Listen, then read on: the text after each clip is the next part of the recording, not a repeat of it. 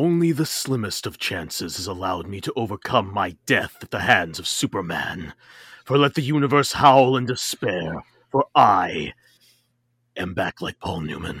I don't want to see an ordinary film. I want to see something extraordinary. Your sacrifice completes my sanctuary of 1,000 testicles. You ever feel as if your mind had started to erode? Let's rock indeed. Welcome to 1000 Wives of Weird, a podcast that celebrates weird movies. I am Brad Hafner, and with me, back from the Crusades, finally, except the UHF episode is going to come out before this, so it'll be like he was back before, but that was recorded months ago. But anyway, with me as again... Hey, it's me. Say your name, Mario. Dickel. Oh, I thought you'd said my name, and I did not. I hadn't heard it. Okay, my name is Billy Martell. You may remember me. I hope. Oh, but here I am again. It is so good to have you back, my brother in Christ. God, it's so good to be back, and also with you. But I had a great time with our guests, but I had to do all the work. And so, I really missed you. As much as I love our guests and I had so much fun, we have this rhythm that we've built up over 6 years and 25 episodes. And no, it's so good that you're back. How's it feel to be back? It feels great. I'm getting, my body's getting used to the physical dimensions that I exist within in this dimension. After traversing so many planes of existence, you lose track of that. But I'm starting to get into this thing and relearning what this thing called cinema is that I used to care so much about in the before times. Well, a person you used to enjoy quite a bit, I don't know if you still enjoy him, David Lynch, would describe it as, what if pictures could move? That's right. I remember this. I remember that the sense memory's coming back. The sense memory. My hands are starting to do little David Lynchisms, and I'm remembering. There's a lot of ethereal whooshing, I think, in the movies that I really like. I think there's a lot. There's some ethereal whooshing in our movie today. Oh, thank God! You watched it. You're aware of it. Oh, that's right. But before we get into the movie today, I have some mea culpas to issue because I miss my buddy Billy so much. I hadn't seen him in probably close to 2 months. We recently got together to watch the movie Barbarian, which we both really enjoyed. That was awesome. But it's been a while. So I was listening to old podcasts because it's great to be able to just listen to a conversation with a friend again. Sure. And in the absence of that, I have Billy Martell. We're busting balls today. You're back. Busting your balls. Testicles are being impacted with damage. I know that you haven't listened to any of the guest episodes, but that's what the show has become. That's what the show's become? Yeah, we're a morning zoo crew now. Great. Wait till you hear all my hilarious characters. Oh, I'm a lady.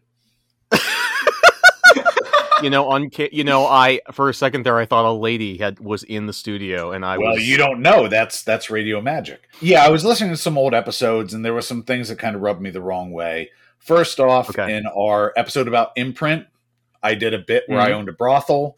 I stand by the bit because it was very ridiculous and over the top, and not really indicative of anything I hope happens in sex work, like ghosts and soup. But I did use, in talking about sex workers, some words that I wish I hadn't. Nothing terrible, but so sorry about that. And during our Frankenhooker episode, we tried to correct that more. We did try and correct that a little bit, yeah. Also, in the Holy Mountain episode, while we were talking about the transphobic pieces of it, I said that transphobia was not a thing back then, which is obviously untrue. As long as trans people have existed, transphobia has been a thing. I was trying to allude to the cultural acknowledgement where it's like, at the time, that's what I was trying to get at. But that aside, everything else we've said is golden.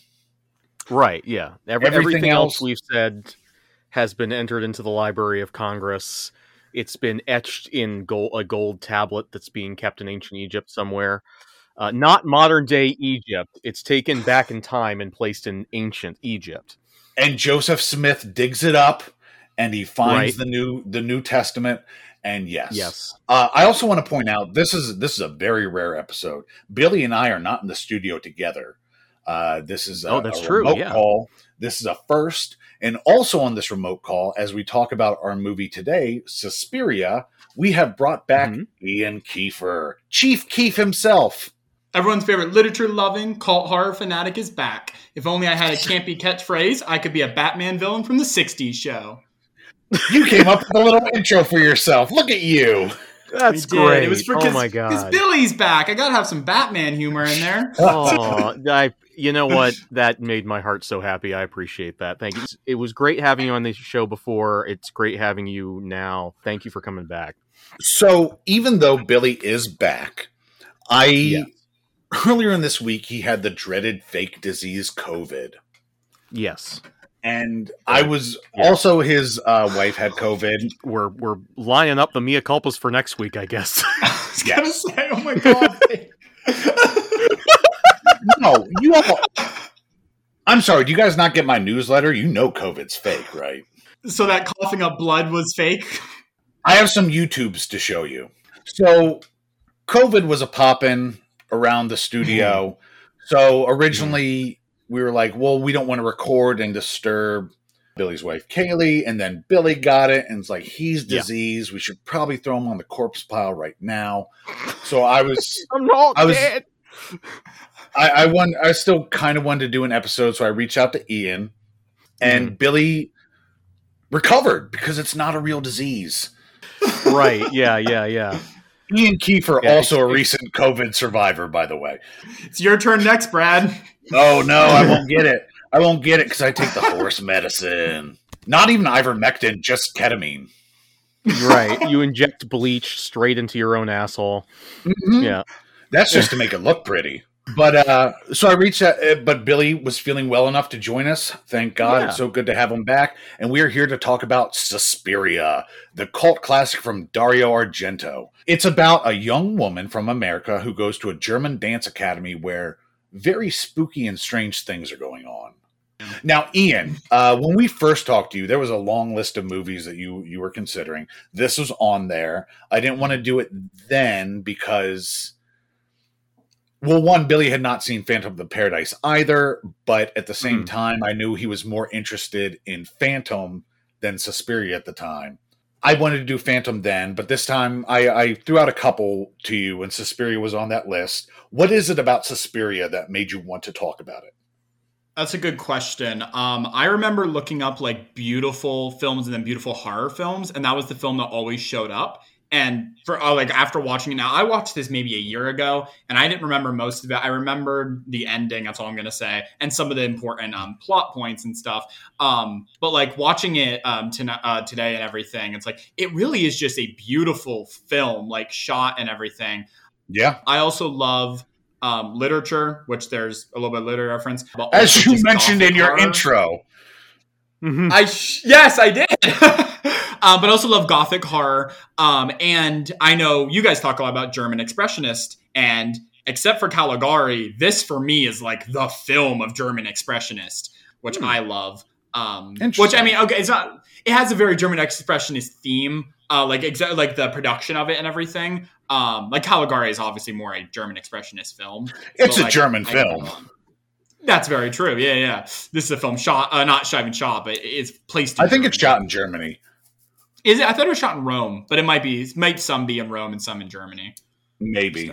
Okay. Well, thank you for bringing it. Billy, do you want to say whether you recommend... Obviously, you recommend Suspiria because you brought it on. Billy, would you recommend Suspiria?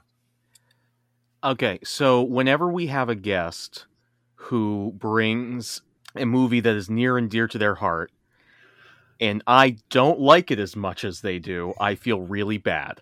I feel really bad today. So I don't like to be a party pooper about things people really love, and it's clear that you really love this. So I'll try to be nice. No, poop on the party. Okay, fine. Fuck your movie, Ian. Yeah. No, it's okay to have a dissenting opinion. That's true. Okay. So I do recommend this. I'll say that right off the bat, because this is an absolute classic. If you are like me, like Brad is, like I believe Ian is as well, a fan of modern prestige horror, the wave of modern prestige horror that's come about, this movie is, I would say, essential viewing. There are so many things that this movie does with the camera, with the lighting, that modern day movies, especially the modern day prestige horror films, ape, that I wasn't aware of. I knew this movie was a classic. I knew this movie was like really well loved in like film nerd circles, but seeing that sort of thing happen, and as Ian was talking about, this is one of the most beautiful horror movies I've ever seen. It might be the most beautiful horror movie I've ever seen. It's gorgeous. That being said, I went about this ass backwards. I knew, as you do with a lot of movies, a lot of things. You did it with Machine Girl. Yeah, I did go into Machine Girl with the wrong attitude, and the problem with this one was I knew that Suspiria was a classic, and I hadn't watched it. And then a couple years ago, the remake of Suspiria came out, and the remake of Suspiria was available in a red box, and I was really wanted to see it, and I hadn't seen the original. My wife and I got it out of the red box, and we watched the remake, and the remake is potentially one of my favorite movies of all time. Oh wow. I love the remake with my whole ass. Like, I just love that movie.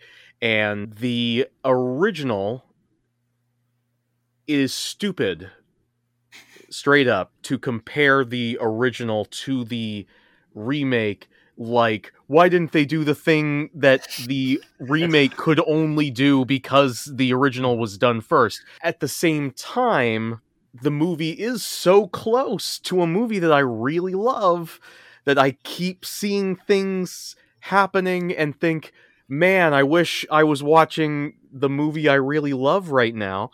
And it's not fair, and it's not right. And I think that watching this movie again in the future, I will like this movie more and more as time goes on, and I will. It also has the arc of the plot is very different than you might be expecting, because if you're like me, you're expecting a horror movie. That's not really what it is. It's a murder mystery giallo film that suddenly becomes a horror movie in the last 10 minutes. That's great. That's awesome. And I will say, much like Up, the first 10 minutes and the last 10 minutes, holy Up shit. the Russ Meyer movie, not Up the Pixar movie. No, not that one. Let's be clear. Let's be clear about this. The first 10 minutes, incredible. The last 10 minutes, incredible. The middle bit left me a little bit cold. And we'll get into why in more detail later on. But so that is my extremely asterisked all to hell recommendation for Suspiria. So I would also recommend Suspiria. I watched this a while back and did not particularly enjoy it either. Mm-hmm. I think I watched it. It was when I was watching movies, because it was like, all right, this is a movie you need to see. And I was like, I don't feel like I need to see that. I was watching movies with different eyes back then. I think this was before we evolve as film watchers. Probably the most important way to evolve personally. Absolutely. Is just to watch movies with better, more accepting eyes. This time I watched this film, and as you guys said, it is striking. It is absolutely striking visually. You guys keep calling it beautiful. I don't know if I'd call it beautiful. It is visually unique in a way that I can't describe and that I love looking at, but beauty is not the word that resonates with me. It's sort of like this neon hellscape, but like a pretty hellscape, where it's like all the architecture is super nice, but it's just this weird foreboding and this unreality. And I disagree with you that it doesn't become a horror movie until the last 15 minutes. I think you have that paranoia, that tension, that sneaking. I think from the beginning with Pat Hingle, that establishes that as a horror movie, and then you go from there. It's not a long movie, unlike the remake, which is like 17 hours. Ken Burns' Suspiria. I would recommend, even though I have not seen the remake. Ian, you didn't get around to watching the remake either, did you? No, I was actually going to watch the remake last night, and then I saw it was 2 hours and 45 minutes, and I said, I have class in the morning. And because I'm back home now to do the podcast and stuff, I think I'm going to watch it tonight. So the original is $1.38. And as Ian just said, the remake is $2.45. So obviously they're doing a lot. They're adding a lot. The director described the remake as his personal interpretation of this cult classic, not necessarily a remake. So they're going to be different beasts. I recommend watching the source first and then seeing how another person interprets it. Just from what Billy said. I do as well. Yeah, absolutely. I agree. As much as I love the remake, I think that it's important, if you are planning on watching both, watch this first. Do not make my same mistake. Learn from my sins. Watch first. That's why you've come back from the cosmos, is to warn people about your folly. Yeah, because I met God and was found wanting because I didn't watch Suspiria first. Because I got sent back to this plane. God, more noses than you might think, by the way. Really, more. Where's the weirdest place God has a nose? The weirdest place? Between the 3rd and 5th armpit. Oh, wow. How many nipples does God have? Truly, I lost count after the 3rd infinity. Wow. Yeah. He could suckle so many puppies. God mostly nipples, but I expected that, so I didn't bring it up like I brought up. No, we all do. Medieval painting has... That's just the image we have of God. He's not... Yeah. God probably isn't a man with a long beard who has a trillion infinity nipples. He probably has a more respectable number of nipples.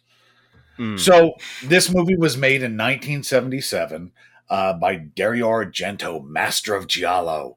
And Ian looked into some background on this for us. Ian, do you have any facts you want to share? Sure. So Giallo is, as Billy kind of said, it was a stylish European murder mystery film.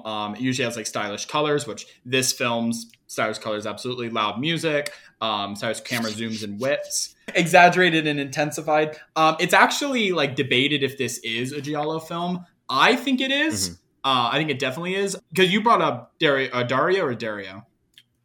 It's me, Dario. I don't think it matters. I always said Dario. I've always heard Dario Argento. Let's all say it a different way, so we're all equally wrong. There we go. Dario. Dario. Dorito Argento. Dorito Argento. So Dorito Argento. And his daughter, Cool Ranch Argento. No, his daughter's name is Asia Argento, like his actual daughter. I know that he spends a lot of time making movies where she has sex in his own movies, so you know. Yeah, see, I haven't seen much Dario Argento films, but like from what I've heard, he's like a sex perverted, depraved dude who's like likes to make erotic films with his daughter and woman and stuff. So when I saw this film now, not because I didn't know who he was back then, I was like, there's nothing like this that's even, it's not really erotic at all. I mean, it's definitely a Argento film with like his films, but it's like, it's not what I thought his films would be. Like, it's not very depraved. It's horror, but it's not depraved, I would say. I've seen this and his episode of Masters of Horror, so this one's better. Oh, that's right. Yeah. Jennifer. That was a... with Steven Weber. Oh, man. Dario Argento and Steven Weber together at last. The Webman. Oh, the web slinger. Webhead himself. You know who would have been a great Uncle Ben in the new Spider-Man movies is Steven Weber. Well, I mean, they still have time. They haven't showed Uncle Ben yet, so they can still have a flashback. Yeah. And hopefully it's just him and Marissa Tomei going at it. And Peter accidentally opens the door and he's watching and he's watching and he's watching. And that's most of the movie. It says directed by Dario Argento, and we move. And it's just called Spider-Man Coming.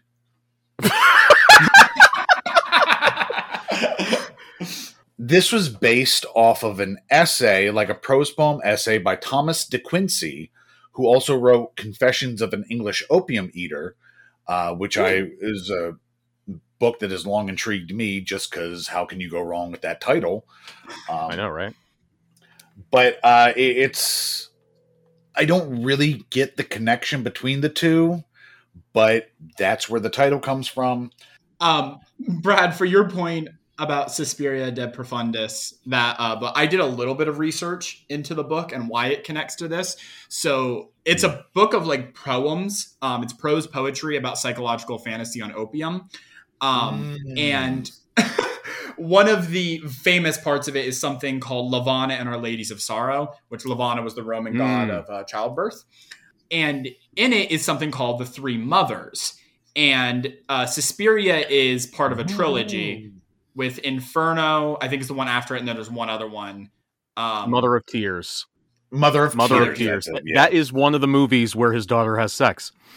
Oh, God. Oh man. Because I was going to watch Inferno. I haven't seen that one because I know it's very much like Suspiria. A lot more disco in that one.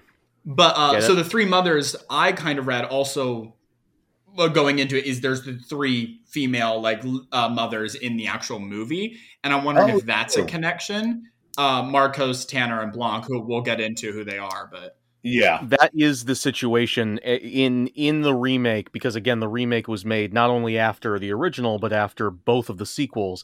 They use material from the sequels as well in the remake. Oh, interesting. And that's how they're expanding the story. And they expand in the material and sort of more further explain like the rules of magic behind in this universe and the mythology of the Three Mothers and who they are. Honestly, if there's one thing that I like about the original more than the remake, it's that the remake spends a little bit too much time trying to explain that, and this movie just is like, you don't need that.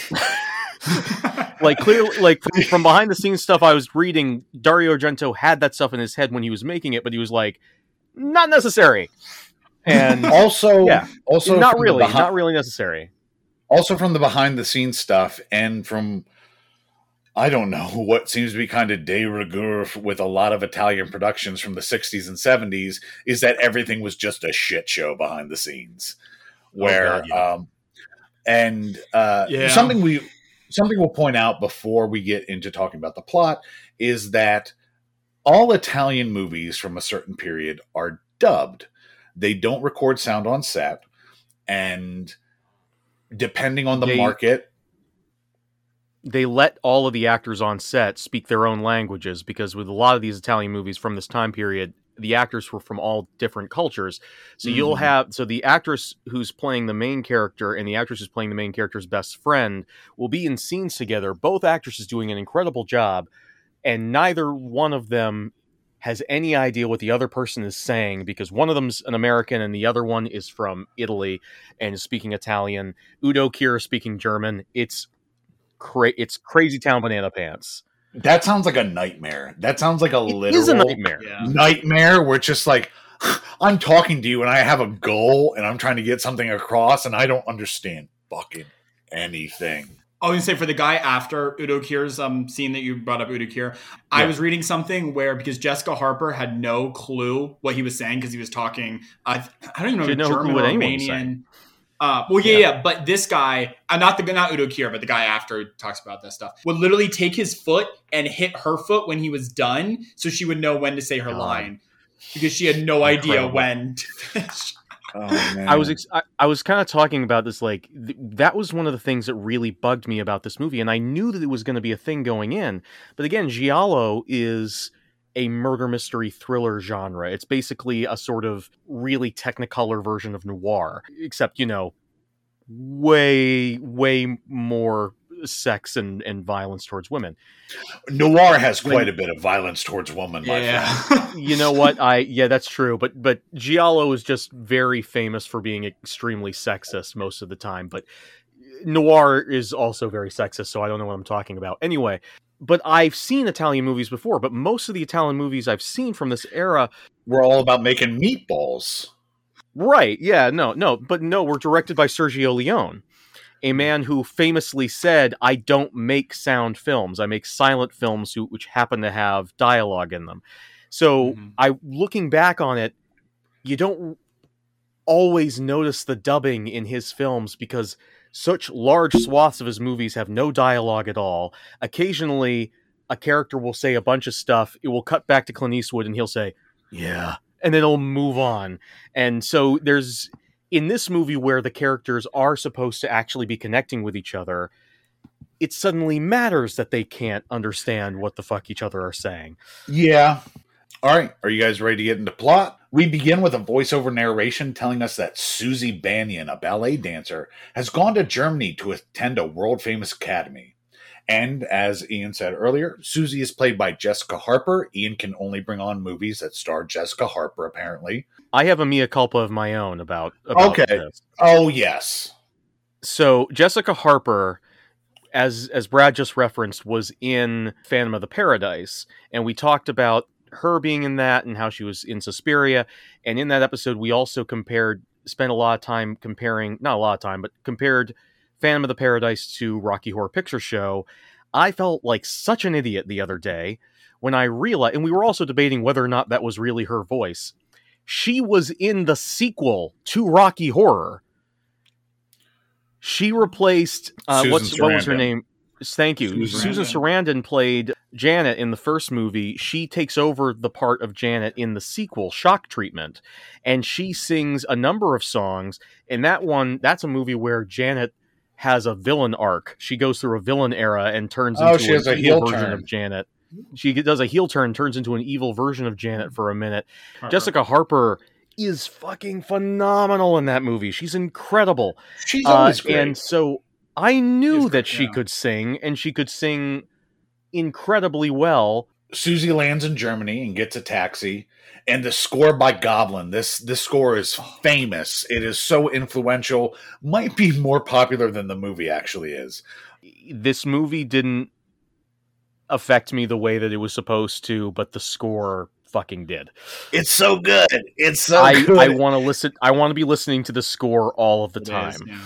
And because this is just how Italy does shit, apparently, like Goblin and Dario Argento, like it was made before the film was made, I believe. Yes. So they were just like, okay, let's just do some spooky shit. Which is Dario, you want to smoke some doobies and go do some spooky shit in the sound studio? And they try to invite John Carpenter.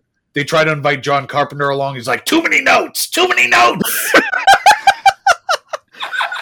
It's become one of my favorite horror scores ever now, and also again for Ennio Morricone, who did the score for the Sergio Leone movies. They also did that. They did this for the entire score for The Good, the Bad, and the Ugly was written before that movie.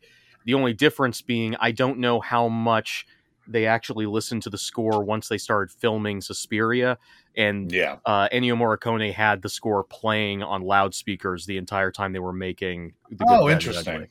I was just going to say... Because again, the dude makes silent movies. To bring on Billy's point, Dario Argento also did that, where during the entire production, he blasted this Goblin soundtrack. Right. So that, for me, because I also love the music. I wrote down like 6 times that the music is one of my favorite parts of this entire movie. It's incredible. Fantastic. But yeah, literally, so not only were these like terrifying things happening with all this blood and everything, they had this terrifying synth, like creepy music blaring in their ears. It's, oh God. And nobody can understand each other. And God, I'm having an anxiety attack right now thinking about this. Jessica Harper also said because they were not recording sound, there would be like carpenters hammering in the background and stuff, like working on the sets. So it's just this discordant, like, here's the mundane, here's the horror. I need to act. I can't understand anybody. We've had frustrating experiences with like local community theaters. We've never experienced anything quite on the level of chaos and unprofessionalism that it sounds like it was being on this set. That's a good perspective, and that's something we should hold on to going forward. Yeah. Absolutely. But, every time you and I get frustrated with something in doing acting, we'll call up our old friend. We'll call up our old friend Jess Harper and get some advice. Absolutely. Look up one of her cookbooks about the frustrations of cooking. Jess, I know you have to get shots in your eyes every 6 weeks, but let me bitch to you about this community theater I'm doing. That's true about Jessica Harper. It is. Yes. Yeah, she has to get shots in her eyes every 6 weeks. I love that you hang up your phone call with Jessica Harper to be like, that's true about you, Jessica Harper, that you get shots in your eyes every 6 weeks. Yeah, right. That's how I end every call, because I'm worried she has memento disease and doesn't remember. Right. Fun fact about Goblin. Goblin was this, I guess, industrial rock band or something like that at the time. I'm not sure what genre they played in, but they were a rock band of some kind. And K-pop. This particular studio that Dario Argento was making the movie with loved Goblin so much. They had a standing contract with them at one point where every horror movie that they made, Goblin made the score for, to the point where Dawn of the Dead with George Romero was made as a joint venture with this particular studio, which is why they were able to make Zombie 2 and Zombie 3 and everything going forward after that, the Italian sequels to Dawn of the Dead. They put it into the contract, you have to have a score by Goblin, and George Romero was pissed off because he'd gotten so used to using royalty-free tracks that he would arrange himself, that he was like, no, I don't want to have one of the greatest rock band horror score people making score for my movie. I want to use my shitty royalty-free tracks again, because that's the way I like it. I want a movie where it's The Godfather, but instead of Johnny Fontaine coming to Vito Corleone, it's the band Goblin.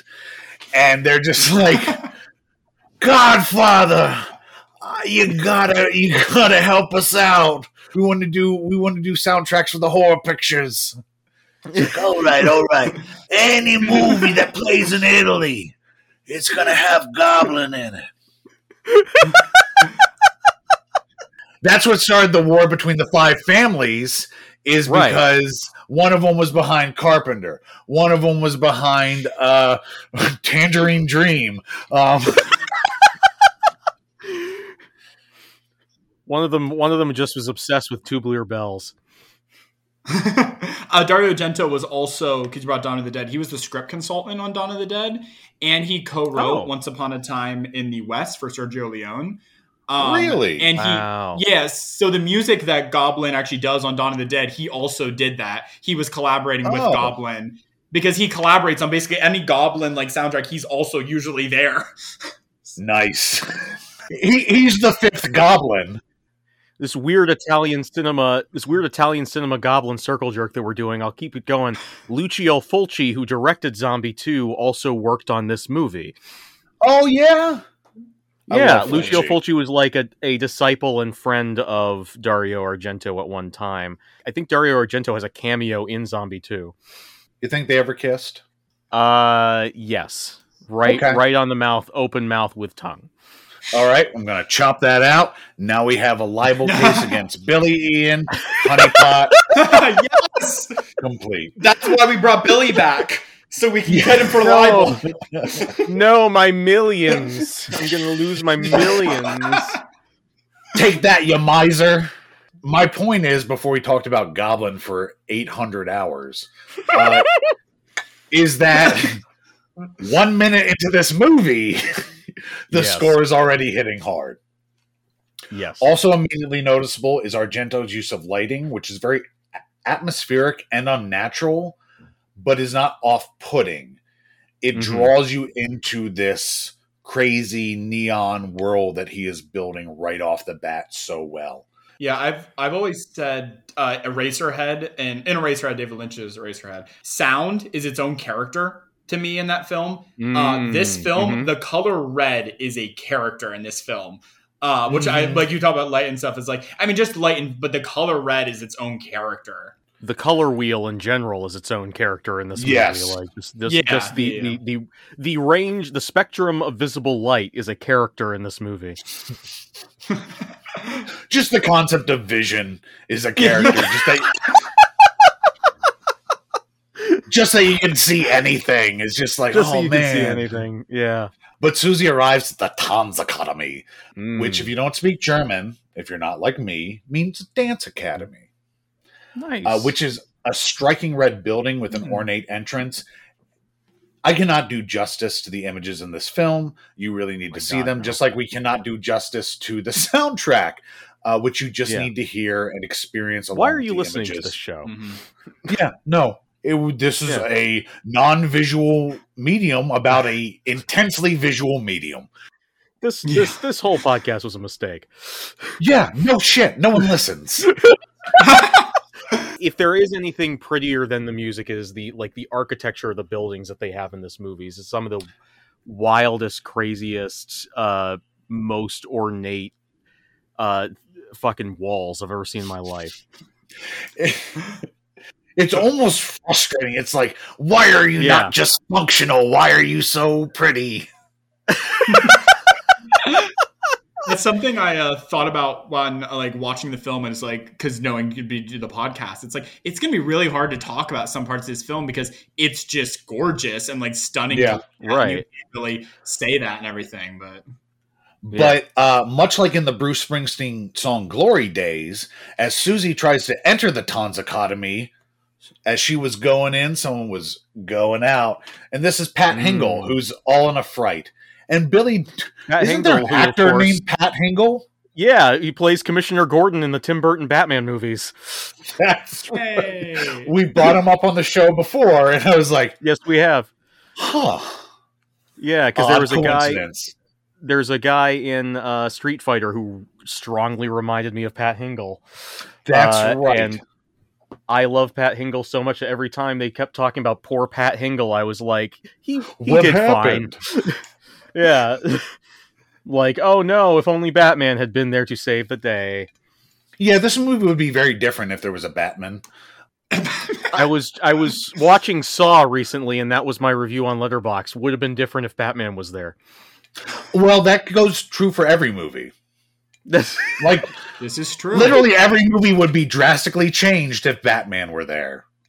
I mean, in Phantom of the Paradise, Batman basically is there. Owlman, my brother. Owlman, yes. That everyone knows Phantom of the Paradise takes place on Earth 3. Yes. Yes. Yeah. I used to read comics and I don't even get that reference. No. I was more of a Marvel dude. A lady is running out as she arrives, Pat Hingle. Susie tries to get inside, but is rebuffed by the person on the other end of the intercom, so she just gets back in her taxi. Then we get one of the most striking images in this movie so early. We see Pat Hingle fleeing through the woods, and Susie sort of catches glimpses of this out the periphery, and it's this weird, almost choppy image. Sorry, and this is where, Ian, I kind of agree with you about the German expressionism part, because it is a thing in German expressionism to have a forest absolutely full of entirely branchless pole-like trees angling up into forever. And that's exactly what we see here, where it's just like a bunch of fucking telephone pole trees with just like an absolutely dead forest that they're driving through.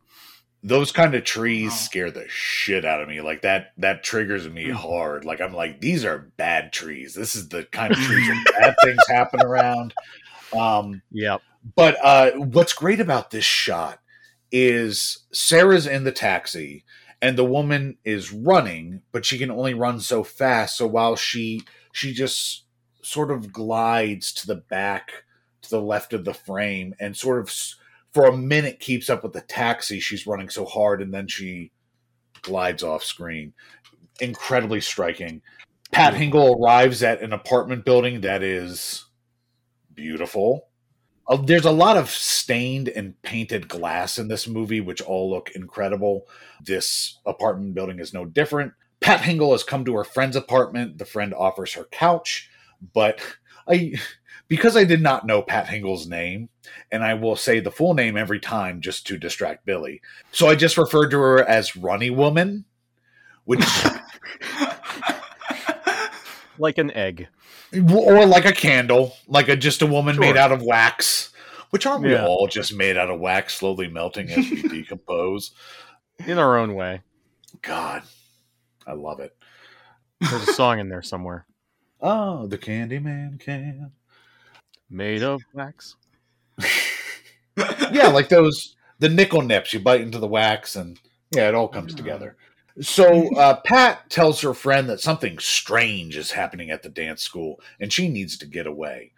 I just want to point out, as Pat Hingle is making this escape and getting into this apartment, again, this movie is ostensibly a murder mystery that will eventually give us a reveal as to who the murderers are at the end. The only problem with that is that the score has someone keep whispering, "Witch! Witch!" I never heard what he actually say. I never picked up on it. It very, to me anyway, very clearly says, "Witch!" like over and over and over again. Are you sure this isn't some auditory, like, pareidolia? No, I listened to it on its own afterwards, because again, the score fucking slaps, but I listened to it again, and yeah, just straight up in the main titles, I believe it's actually the director Dario Argento recorded himself going, "Witch!" a bunch of times on the soundtrack. It's the weirdest part of it. That was the subliminal messaging that led Robert Eggers to make The Witch. Right. Oh, okay. Well, there you go. This was his first movie. He saw this when he was like 2. Yeah. I mean, VHS existed and DVDs, but sure. Pat asks to use the bathroom to dry herself off, even though if I recall, she's already drying herself off. But she goes into the bathroom, which is unnecessarily huge and beautiful. And I'm like, how can this young lady afford this apartment? In the bathroom, which is huge and beautiful, Pat sees some eyes outside the window. Then an extremely hairy arm forces through the other side, and Pat is stabbed many times. And this arm is very, very hairy. Like Billy and I have talked about this before. Ian, you're like slick. You're like but Billy and I are hairy men, and it's nice. It's nice to see hairy representation in film. Yes. But granted, a lot of times we were relegated to the brutes, to the murderers, to the ugly. Mostly those three. So, I have a fun fact about the hairy arms. Guess whose hairy arms those are? Oh, Fred Rogers. Robin Williams. They are Dario Argento's. He literally uses his arms to murder people. He said he wanted to be the murderer in the film, so he's the one who's the arms who's doing the stabbing. I wondered about that because there's never a reveal later, like you would expect, because they do draw attention to the hairiness. You would expect later on when they reveal who the killers are that you would have the killer like pull their sleeve back and show how hairy their arms were. Their mom tattoo. That never happened, so I was a little bit confused as to where the hairy arms came into the story. I also thought that the Cheshire Cat was attacking her at first when I saw the 2 eyes out the window. Oh. I thought it was the cover of the board game Nightmare, but that is my obscure reference for the week. Pat Hingle is stabbed many times, so many times that her heart is exposed, and then that's stabbed. So good. It's so gnarly. I love it. This is so good. So good. This whole sequence is amazing. This is all done on top of the apartment building's ornate stained skylight. Eventually, the glass breaks, and Harry Boy has rigged it so that as Pat Hingle falls, she is hung by her neck and is just in the lobby of this apartment building. Meanwhile, Pat's friend, unnamed woman, has been multi-impaled twice by an L-shaped piece of metal, and a larger shard of glass has bisected her face. Mm-hmm. Yeah, especially the thing with the noose, I think is the most iconic imagery from the entire film, and for good reason, because I was going to say in my intro of the film, also there are, I love this film, but there are 2 shots in this film for me are the height of cinema. One shot, like in this film, is my favorite thing in all of film, and I'll point out when that is. This is one of the ones. Is the whole scene where she gets stabbed, noose, and then stab again. For me, is one of the best things in film. It's amazing. It's amazing, and I don't like I said, I watched this a while ago, but only one part of this film stuck with me, and I will mention it later. I don't know how this didn't stick with me, because this is, I know. Again, I was watching it with different eyes. Like, I think I felt I was above it at the time, because I was still in, like, my phase of, like, I watch movies like The Hurt Locker. Oh, my God. Oh, my God. One last thing. Hurt Locker's a good movie. Hurt Locker's a good movie. I haven't seen it since I watched it the one time, but Hurt Locker's a good movie. I told Brad that I have a 4K of this film that I'm not able to watch because I don't have a 4K player, but I can't wait to watch this film in 4K when I do. But my cover of the 4K is her with the noose and everything. I was going to say, I was going to bring that up. The newest release of the film that I was aware of, that cover. Yeah, no, this scene absolutely. I may have complaints about other parts of the movie, but I mentioned like the opening really killed me. Everything from the opening credits and that little bit of narration we get to this as a short film, as like a short form horror movie. Holy fucking shit! Like, it's fucking incredible. Unfortunately, after this, people start talking a lot more. That's when I started sort of falling off of the movie. The next day, Susie comes back to the academy. At the same time, a blind man is arriving. This time, Susie is able to get in. She meets Miss Tanner, who is an instructor, and Miss Blanc, the vice directress. In the background, as Susie and Blanc talk, I think they actually say blank. Miss Blanc, Miss Blanc. I'm not sure. I don't remember. And there is an unsettling child who is intensely European in the background, and it upsets me. He's just a little boy who loves berries and cream, okay? This is Albert, and he's my favorite character. See, I said Albert was German Danny Torrance. Oh, I can see it. There it is. If we weren't already running long, I was going to do a bit where Albert visited us in the studio. But you know what? I have him here. Let's bring him in. Hello, Tog, it's me, Albert. Hello, Albert. As you can see, I'm still dressed like in the movie.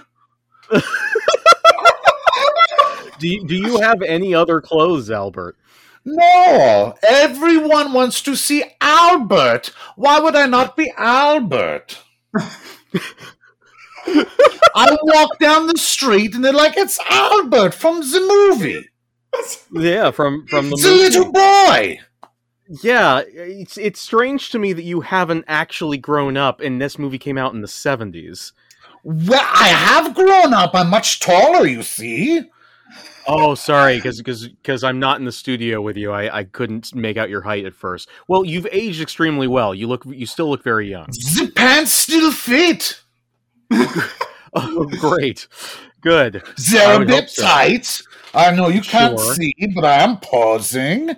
Oh, okay. You can move that away from the camera a little bit there, bud. I don't need to see it that close. Thank you.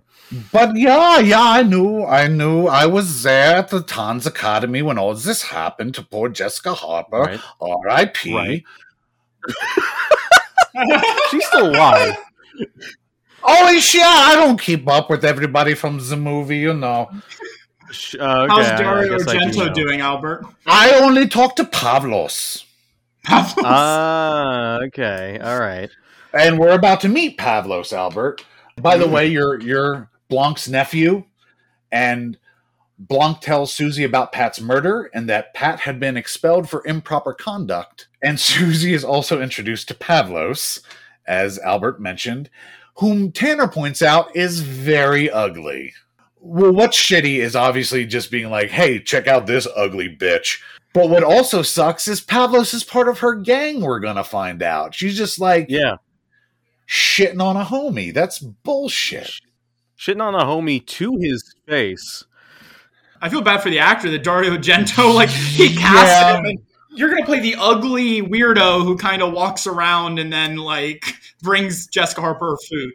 I always feel bad for actors like that. It's like, hey, we put out a casting call for a hideously ugly man or a hideously ugly woman, and you're who we picked. Or movies that this thankfully has become less common, where it's just like, yeah, let's get some fat people in here and just be like shitty about their weight. Right, I had to call that out, and UHF had made me so uncomfortable when that happened. Yes, that was not great. Like our good friend Philbin, who was a corpulent actor. Oh, yes. Oh, poor corpulent Philbin. So, have we introduced the lady who's like second in command of the school yet? Yes, that's Tanner. Tanner is played by the actress who plays Mrs. Collins in Dark Shadows. Oh, in her last ever film role, and it made me so happy to see her. She became one of my favorite parts of it, and she also does her own dubbing. So just like getting to see her and hear her, because I do love Dark Shadows. What little of it I've seen, because there's so much of Dark Shadows, you guys. But like I enjoyed her. I enjoyed her listening to her voice, because it's just like, oh my god, I get to hear more of Mrs. Collins being just generally upper class and disapproving to everybody. It's great. This actress is Alida Valli, and she was once called the most beautiful woman in the world by Benito Mussolini. That's what I was just going to bring up, because I know you love your fascist references, Brad. So I was going to bring that up. That's a weird thing about Italian filmmaking. Sorry, I was thinking about a different person. I was thinking about not. Oh, I'm sorry. No, you're right. Miss Blanc. I was thinking about Madame Blanc. I'm thinking of Blanc, who's played by Joan Bennett. That is Mrs. Collins, and this is her final film role. Okay, so Miss Tanner that's okay. Miss Tanner is the lieutenant of Madame Blanc, but Madame Blanc is also only the second in command under the director of the Dance Academy, who is away traveling the continent. Yes. So let's get this straight. Miss Tanner's actress, Mussolini's wet dream. Right. Blanc's actress, someone Billy has a passing fancy with. Tanner takes Susie to the dressing room, which is surprisingly small. This is just wall-to-wall ladies in leotards. Susie is approached by the beautiful vamp Olga, played by Barbara Magnolfi. And this is where I wrote down this is a movie starring primarily women, written by a man who I suspect has never met one, because the dialogue we start getting in this dressing room was so infantilized and snippy and stupid, in my opinion. Here's a thing that was very offensive, in my opinion. Understandable. Here's a thing that I think this is what Ian was about to bring up. I read something, I think it was from IMDb Trivia, so who knows how accurate it is, but apparently Argento wanted to make this a story about an academy of like 10 to 12-year-olds. And so when people were like, hey, no, that'll get us banned, he increased it to up to 20-year-old, but he didn't change the dialogue at all. Yeah, I read that on Wikipedia. It's at least as good as Wikipedia's information is. Fair, you didn't get to make the movie you wanted to make. On the other hand, you decided that you were okay with making a movie with like 20-year-olds. I don't know, change your fucking script, man. The dialogue no longer works. You're right, it is bizarre. And the editing does not help, as we're about to see. Ian, is there something you wanted to say? So basically like what you said, it's supposed to have 8 to 10-year-old girls. It's changed. That's also a reason why every time someone opens a door that's one of the students, it's right at their heads, is because he wanted little girls to have to put their, like, to move, to do that whole thing. And so D'Argento actually wrote this with someone. He wasn't the sole writer. He wrote with his a girlfriend. woman. Oh, I didn't know that. Yes. But yeah, so he wrote with Daria Nicolodi. I probably butchered that name. But kind of interesting is he was interested in the occult, while his girlfriend, like you said, was interested in the fairy tale elements. So I'm wondering also maybe that infantile stuff came from the fairy tale, because the main character is supposed to be a stand-in for Snow White, which is an interesting. Right. Oh, interesting. Yeah. So like that could be another part of it too. Which also it's interesting because Jessica Harper has a sort of a high forehead, which makes her look an awful lot like the animated character model for Disney's Snow White, in my opinion. So it's just, I don't know. I don't know if that was intentional, probably not, but it was interesting to me. You think Jessica Harper might have shaped her entire forehead just for this role? Exactly. Yeah.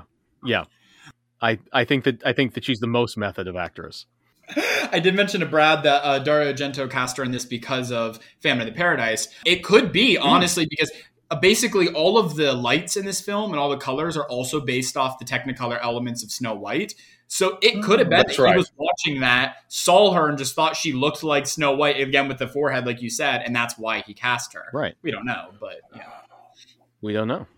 We'll have to get Dario Argento on the show one day. It might not be that hard. Like, I don't think he's doing a lot. He just did a Gaspar Noé film that he acted in. Oh, that's right. He was in that, what's it called, like Vortex or something? Yeah, it's about dementia or something, and it's like 3 hours long of just sadness. And I was like, I don't want to watch that. Yeah. Same. Gaspar Noé and sadness? No way. But despite Olga's beauty, inside she is much less attractive, because Susie sits down and talks to Sarah, a fellow dancer. Olga sits beside them and says that people with names that begin with S are snakes. And she she hisses, and Sarah sticks her tongue out, and Olga hisses, and this goes on and on. And you can tell, and this is one of the moments where you can really tell the language barrier is getting into trouble, because poor Jessica's sitting between these two people as they're getting closer to each other, and I think both of them are Italian, and she's just sitting there, and Jessica looks so confused and lost, and I know the character is supposed to be that, but she looks just especially confused as to what the fuck is happening in front of her right then. That's how I would be if this were going on in front of me with my young adult contemporaries. Like, I'd be like, what the fuck is this? I love Olga. I love she's dubbed by Carolyn De Fonesca, and she has this amazing sultry voice for Olga. I love it. This scene just ends. It just stops. It just stops. As next we see of scenes in this movie. And next we see Sousa and Olga pleasantly chatting, despite what we were just shown a minute ago. Where if they're roommates now. Right.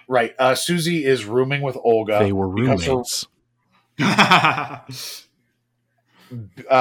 Susie is rooming with Olga because her room at the boarding house is not, or at the academy is not ready.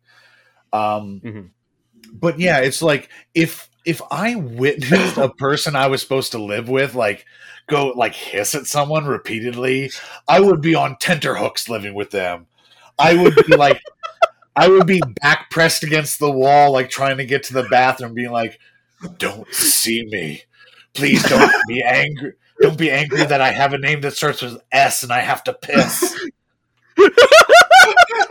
But they're just gabbing away, and a dreamy boy drops off Susie's luggage and then leaves. Olga and Susie talk about the boy, and they talk about Pat a bit. Susie remembers that when she saw Pat, she said something about a secret and an iris. Bye, Olga. Thanks for being in our movie. That's true. We never see this woman again. Never again. We get some ballet. Finally, this is what I came to the movie for. This is a movie about a ballet academy. I believe Bob Fosse choreographed this because it's so great. So, okay, here is the one of the things that again, it's not fair to compare, just to comment on it.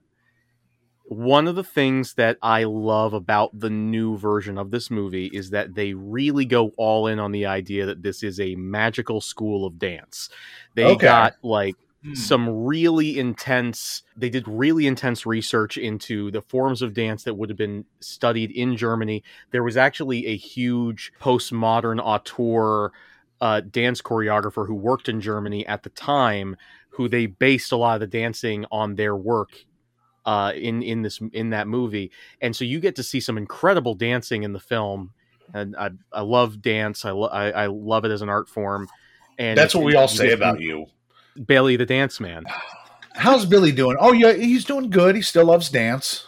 They have all this incredible stuff in the movie where it's like incorporated into like spell casting and the storytelling. And then in this movie, every time you cut to the dancers dancing, they're just all doing the one pirouette that even I know how to fake. You know, there's, to be fair, there is about 45 seconds of dancing in this movie. It's not a movie about dancing. It's a movie about neon-drenched horror. It is a cool choice that the remake made to take a background element of the original and focus so much on it that says more about the remake than it does about this movie. It is just something that I noticed. It is. No, I really appreciate that, and I'm looking forward to seeing it. We learn that Susie's room is ready, but she'd rather stay at Olga's. Next, Susie has an encounter with Albert, my boy. Hello, Tog. Albert is back in the movie. Hello, Albert. And you might have noticed that I am frequently with an older woman. And yes, you might ask, I have noticed that. Do you know who this woman is? I've seen the whole movie and no. She's my golem. Oh, your golem. I crafted her out of schnitzel. And we just have fun. We go to market and we see a dog. And but this one time when I was hanging out with my golem, I call her Tanta Golem, and we see shut the fuck up, Albert. Albert, well, I must agree to a certain degree of cynicism. Never mind. Anyway, continue. But Susie's walking down the hall and she sees Albert and his older lady companion whose relationship is never defined. It's just, they're like Master Blaster. They're always just sort of a pair. I'm going to spend the rest of this time imagining that the little kid talks like Master Blaster does. And the older woman, just to be a dick, reflects some light at Susie, which seems to make her very woozy. And just like, it's bad light. You ever get some of that bad light? That just it just makes you dance like a shithead? Yeah. Is this like I'm going to ask you guys, is this a magic thing? Because that's what I was trying to figure out. Because that's the only thing that... Okay, because I was like, is she just really weary from seeing light in her eye? She's super photosensitive. I don't know if we've even said it yet, but like at the end of the movie, we learn that this dance academy is a coven of witches. They're constantly, whenever anybody in the dance academy is doing anything that is even slightly inconvenient for them, they just do a whole bunch of magic about it to fuck around with it. She's like, I don't want to live in this academy, so they're like, well, we're going to make you sick enough that you can't go home, and then we'll just keep you here. So she snipes her with the flashlight beam, and gets her. But Susie she can't be woozy because she has to go to class in the yellow room, and yellow room, possibly a reference to the yellow wallpaper. It's filled with mirrors and painted glass. It looks beautiful and insane. Blind Daniel is there playing the piano. And Susie tells Mrs. Tanner she's feeling weak. Tanner pushes her to dance. And honestly, I found this scene really upsetting.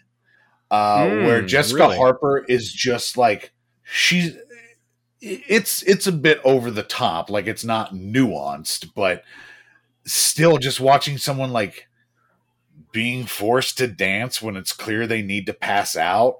And she's like trying for a couple minutes. And it's just like this. And Tanner's just constantly counting off in the background. And Susie's just trying her damnedest to keep up. And it's like, this is not okay. This is when I noted that, like, people always say, like, films they would love to live in. This is a nightmare film for me to live in. One, I hate, I'm not good at dancing at all. But, like, even just, like, everything, like, it looks beautiful, the Academy, but I would never want to live there with all these people, like, always watching you and, like, magic stuff going on, but also just being constant dancing. It would be a terrible thing to live in. It's a very oppressive atmosphere. I think it is fair that the young cat Ian does not want to live in the Witch Dance Academy. I'm going to rule it as okay that he does not want to live in this fictional setting. I also wanted to briefly touch on like I was saying in my recommendations, you can see a lot of stuff in this movie that is very influential for modern day prestige horror. And I mostly noticed it in the way that the camera moves are done. The opening shot in the very opening is this sort of like swoopy camera movement. We get a lot of swoopies. Yeah. A lot, also weirdly staccato in the way that like it will stop. And it seems very A24, especially like even in the opening of Barbarian that Brad and I watched recently, it had a very similar move to the camera move that starts off this movie. Yeah, no, this is a hugely influential film.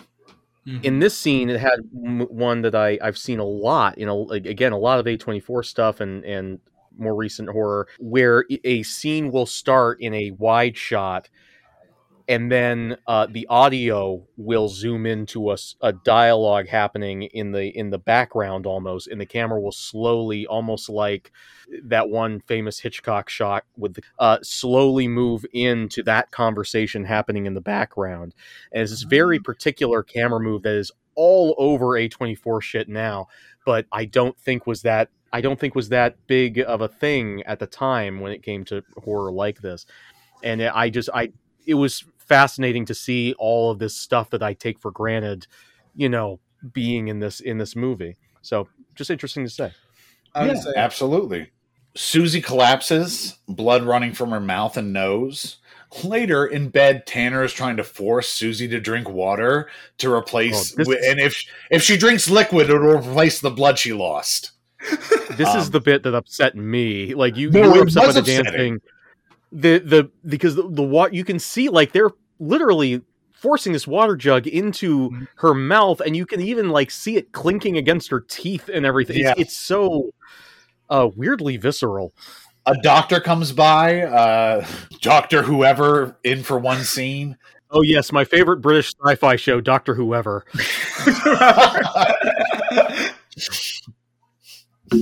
Oh, we gotta get into the Portaloo and go to wherever. Where are we getting, Doctor? Who knows? Oh, somewhere.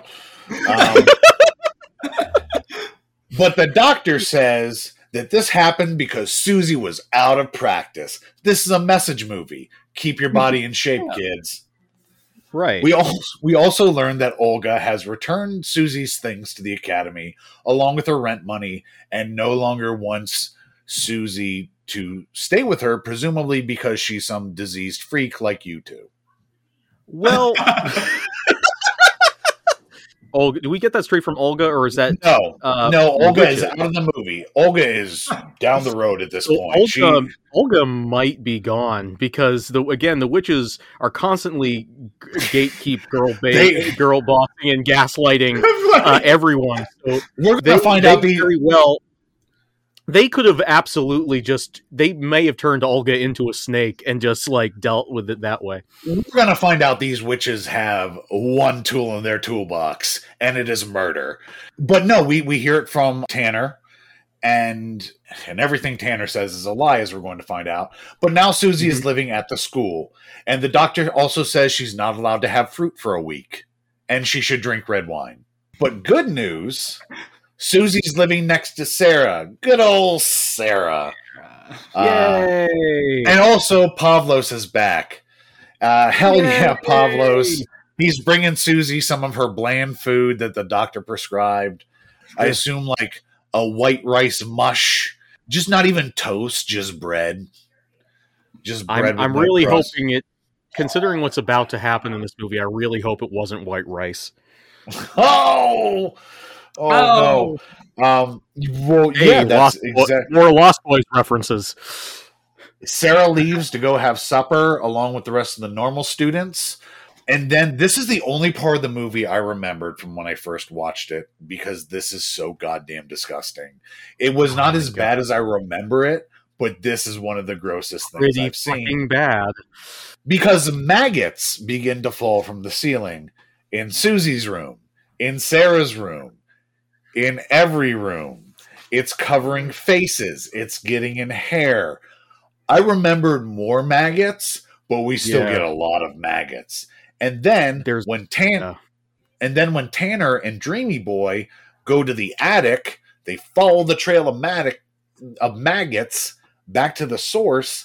It's just swarming with them. It's swarming with them, and we get several shots of them just treading on maggots. Crunching like through snow. It's through so many maggots.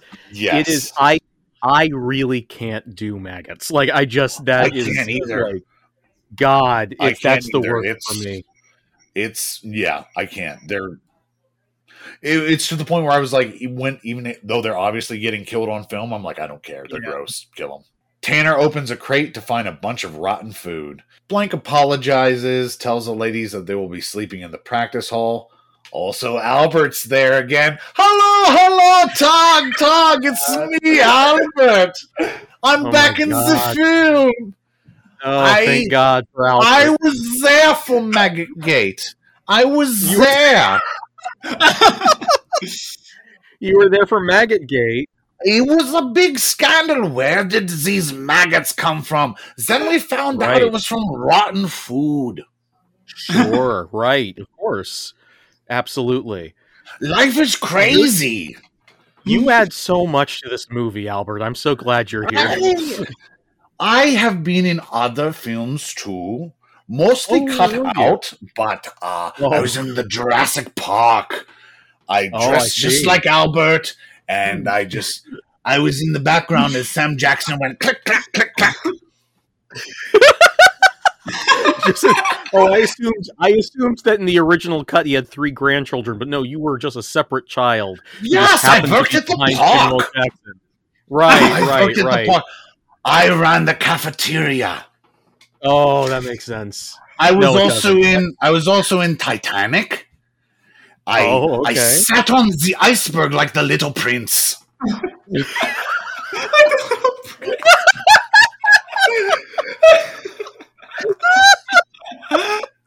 Oh God! And the James Cameron came to me and he said, "Albert, you take away from the realism of the film," and I just would not get off that iceberg. Albert's the one who caused the Titanic to crash. Well, I was steering it like a sandworm in Dune. And I was like, hey, let's go say hello to that boat. It turns out the teachers and Blanc will be sleeping there. Blanc turns out the lights, and once again, the lighting is immaculate. We get this red light from a curtain behind the girls, and these silhouettes cast on the wall. And I think the curtain might be separating the gentlemen students from the lady students, but it doesn't really matter. At night, we get another amazing shot where the camera, again, we get those swoopies Billy was talking about, sort of very slowly swoops down over the girls. There's this wailing on the soundtrack.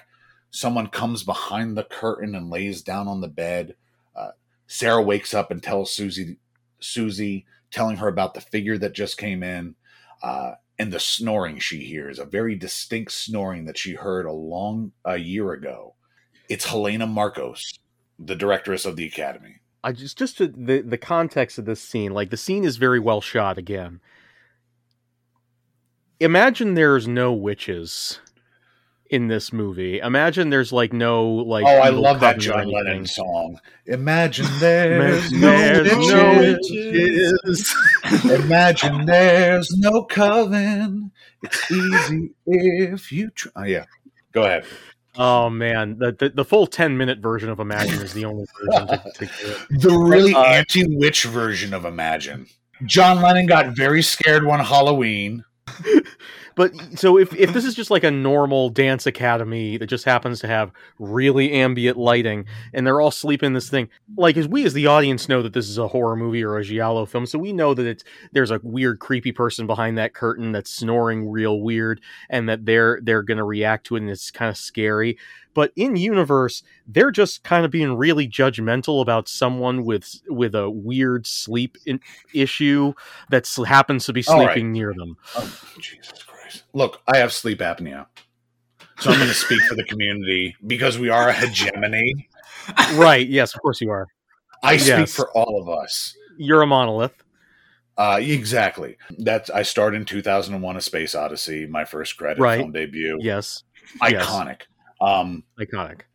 No, we know that we know that Pat Hingle has been on to these people for a long time, and she has shared information with Sarah, so Sarah knows that odd things are afoot. She's not just going after people who snore weird. I snore terribly. And it is okay to use if this is already running long, we don't need to get into a bizarre bit. Sleep apnea. It was going to become a trial. O.J. Simpson might have been involved. You know what? It was my fault for touching on a subject I don't know enough about, apparently. Yeah, you're not a member of our community, which I speak for wholeheartedly. Right. Exactly. I didn't know how involved O.J. Simpson was in this. Well, it's just, if you could use a snore as evidence in a crime, then... Right. And that's okay if it gets a killer off the streets. Right, of course, yeah. Oh, to make Billy feel better, I also wrote that down about snoring because I don't think at this point Sarah tells... I forgot our lead character's name. Susie. I don't remember that Sarah tells Susie that about the notes or anything yet or any of that. I think that's all later. No. So like at this time, I also wrote down they're just making fun of an old woman who's snoring because.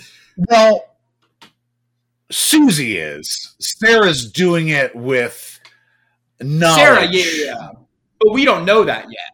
No, we don't know that, but at the end of the scene, it does kind of come around, I will admit, because she explains that she, again, like you already mentioned, Brad, she heard that snoring before, and it was Marcos.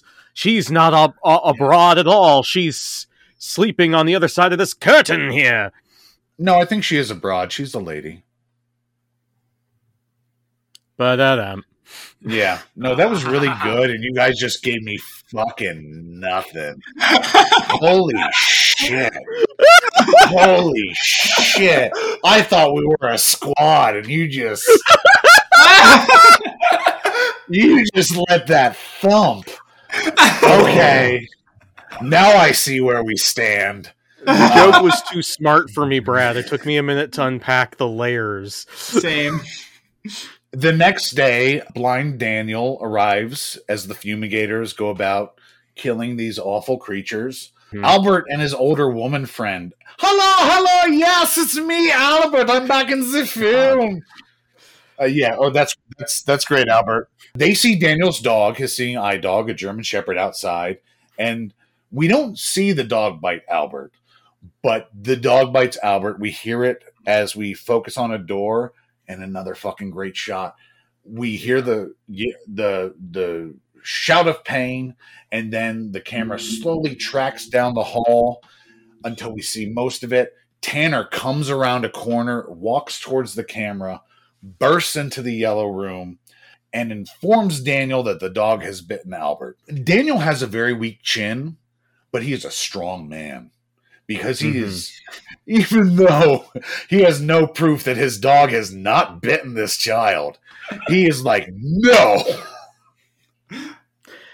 I will say there's something about this scene that really unsettled me, and it's just Tanner's performance in the scene. She's so vicious.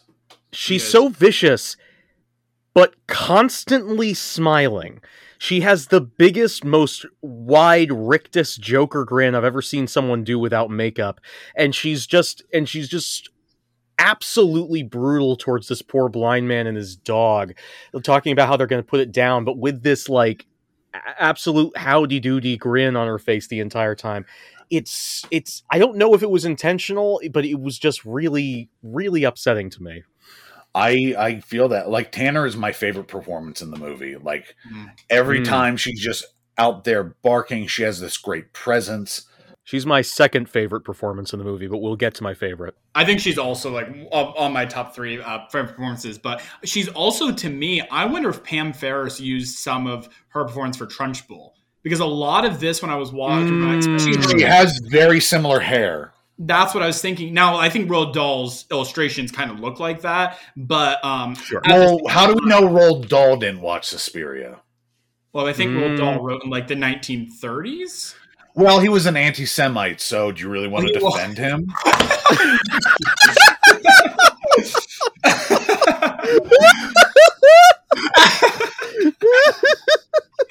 I walked into that one.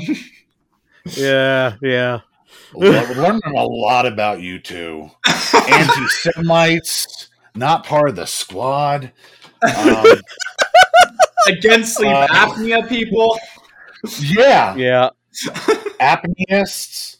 Tanner kicks him out of the academy and, like a dick, just gives sort of a short throw to his cane and jacket, like not tossing it across the room, but tossing it far enough just to be an asshole.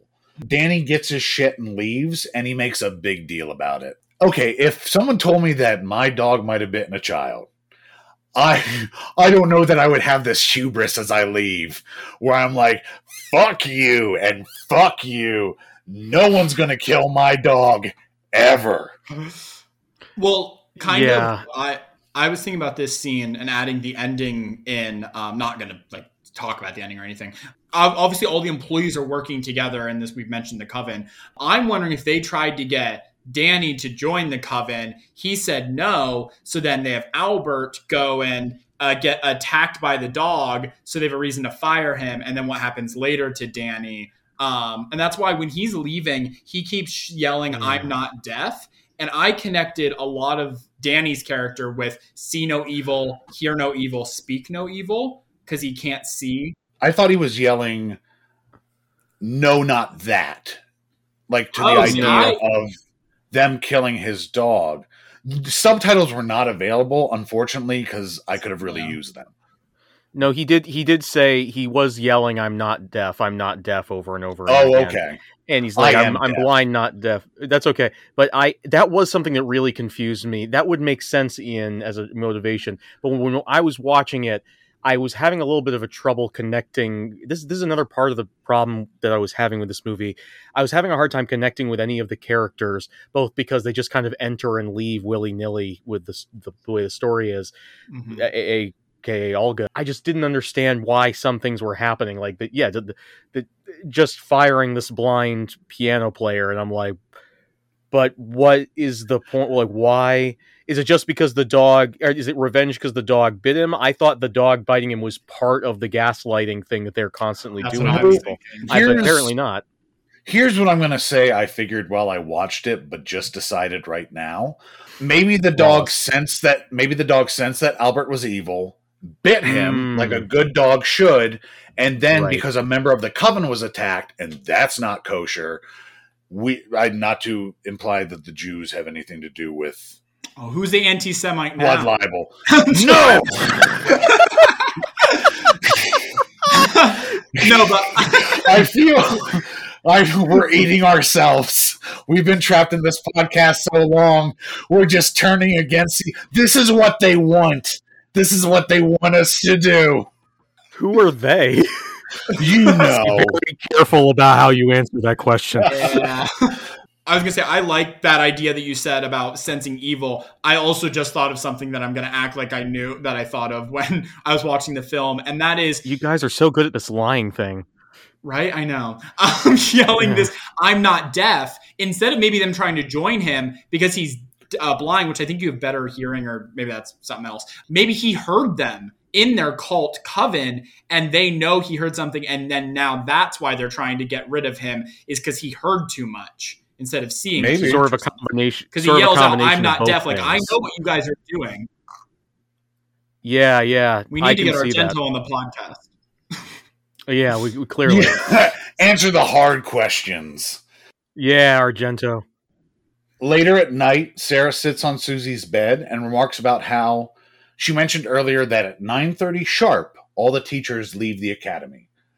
But Susie, who is once again, she's very dazed. She's obviously your food has been drugged. Right. Let's just get that out of the way. Obviously, if you've seen a horror movie, you understand that the wine is probably roofied. But she says it doesn't seem like the teachers are leaving, but rather going deeper into the school. And so Sarah puts on her detective cap, takes out her handy-dandy notebook, and tries to figure out where the footsteps are going. And next, we are in a beer hall where men in lederhosen are doing that German slap dance on a table. And if you know what I mean, you know what I mean. And it is odd. It is odd and aggressively German for a movie that does not really establish its Germanity that much. A point that I wrote down about this movie that I was just making a note about when this scene came up. I was writing down the note. My review of this movie is the same as almost every other movie that we've watched on the show. Not gay enough. And then this dance came on, and I was like, never mind. But Danny Blindman is there, and he is let outside, and he walks through the streets with his doggo, and his dog starts to bark, and it's just barking, and it's barking, and Daniel screams, "Who's there?" into the night, and we get another swoopy. We hear the sound of wings, which was some great mix. The shadows against the building, wailing on the soundtrack. Then everything gets quiet. No more barking, no more wailing. The dog bites the fuck out of Danny's neck.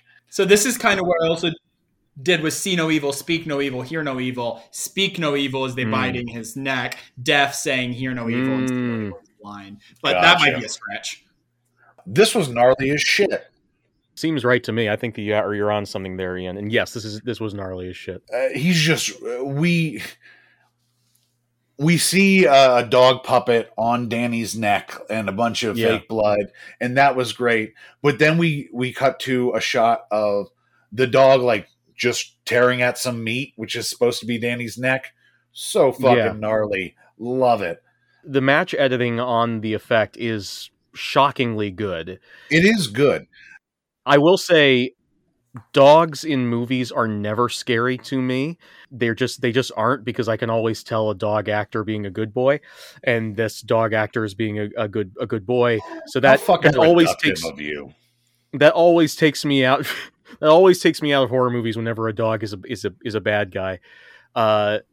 Even Cujo. You make it sound like the dog's Al Capone. Even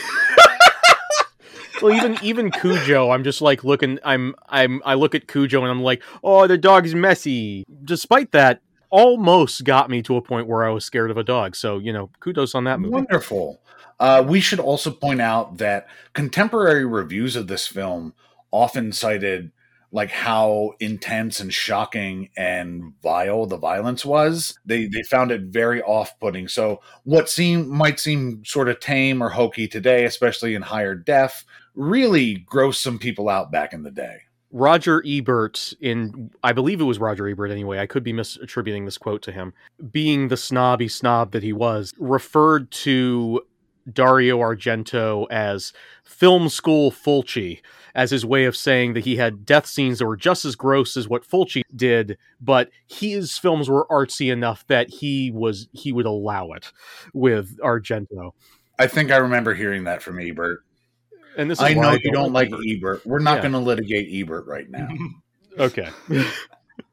Susie goes to talk with Blanc. She wants to talk about all the deaths and weird things that are happening. Like, it felt so much like the kid going to like the school counselor's office or a principal being like, it's Boy Meets World, and Corey's going to talk to Mr. Feeney about how Sean got hung from a skylight in the and Minkus got his throat ripped out by a dog. I want an episode of Boy Meets World where a coven's being run by Mr. Feeney. That sounds incredible. There is an episode of Boy Meets World that is a Scream parody. Oh, good. Okay. Well, I have some research to do after this. She tells Blanc about what Pat said that night about the secrets and the iris, and she's very interested. Sarah and Susie go for a swim for some reason. I guess... Before we get to the swim scene, something I want to bring up is one of my favorite parts, locations in this film is Madame Blanc's office. It is so hell yeah. Because there's I wrote German Expressionist Alice in Wonderland because there's so much Wonderland-esque things also I'll talk about later. She just has so much shit everywhere, all these knickknacks, and just it's like a grandma's house. My favorite thing is the Escher-esque staircases, the infinity staircases on her walls. Oh, yeah. Oh, I didn't notice. Because I thought of Labyrinth of Illusions almost, because it's like an illusion trying to go up and it's like a labyrinth, which I thought it was cool. And I love Escher. I like it because it is maintaining that threatening aura that the whole movie has and that all the set pieces have, no matter how beautiful they are, they all feel unsafe to be. It is also one of the coolest feeling places, and I don't mean cool as in hey, cool. I mean cool as in the temperature. It feels it's not quite the danger is a little bit farther away, and that matches because the character of Madame Blanc spends the most time and is the most effective at making people feel like she has their best interests at heart. Tanner is the stick and she is the carrot. The carrot. Yeah. But just like Madame Blanc, greater evil, even though it feels nicer, greater evil is hidden therein. Very wise. I am smart, you're right. You are. No, we all say that about you. How's Billy doing? He loves dance, and he's still very smart. Sarah and Susie go for a swim for some reason, I guess. And it's the most awkward, uncomfortable swim, too. They look like they're being punished. Well, Argento, again, this is from IMDb Trivia, said he wanted them to, make as little arm movements as they could so the water would seem tranquil and still, which was very off-putting for you. Yeah, it's extremely off-putting. There's a film I know because I took a film class at Bloom, and one of the films we talked about was a film by Jacques Tourneur called Cat People, and it's one of those... Yes, I need to see that. Yeah, it's good. It's actually that same class where I watched Caligari. Cat People basically has this exact same scene, and I think it's supposed to be an homage. That's right, it does. In the swimming pool, and that's what I wrote down. And maybe it's just a coincidence, but I feel like it might be an homage. Probably an homage. Val Lewton is incredibly influential. I would not be surprised if this was an homage. Yeah. But Sarah tells Susie that she was the one on the intercom the night she arrived. Pat had been taking notes on the goings-on of the academy and had given them to Sarah, and she plans to show Susie the notes that night, but they are stolen. She tells Susie, but Susie is again very, very sleepy. We all have a friend like this where it's like, I need to tell you about this conspiracy. Oh, I gotta get some sleep. Sarah, I'm so sleepy.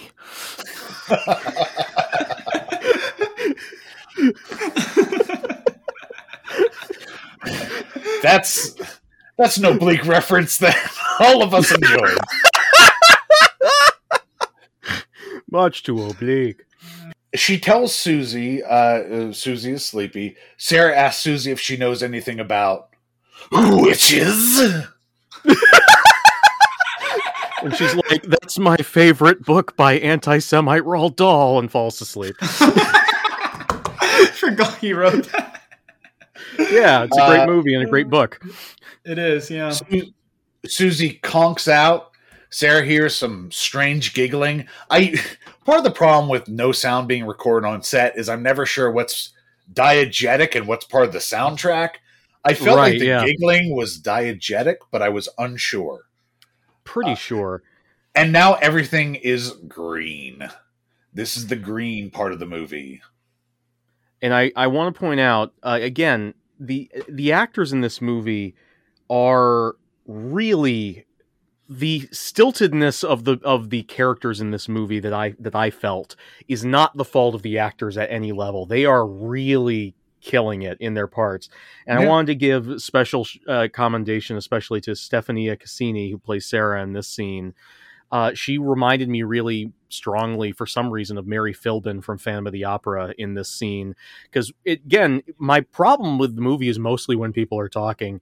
The minute people just stop talking and just like start like being real, enjoy, like, being real with each other, like enjoying you can enjoy the visuals more, you can enjoy the cinematography more. And she was just doing this incredible silent performance of the Scream Queen performance in this scene. And, because she's are no longer distracted by the fact that she and her best friend clearly don't know what the fuck each other are saying. Are just saying gibberish to each other. Just saying absolute nonsense. It's like the Tower of Babel fell exactly when this movie was being made. Wow. I know, Brad, you were pointing at us to talk about the lights. So, like, obviously red is evil. I think we can all agree with that. And I read blue as good. There's a couple things in there. There's a couple blue lights at good parts. But also, she enters the academy wearing a blue dress.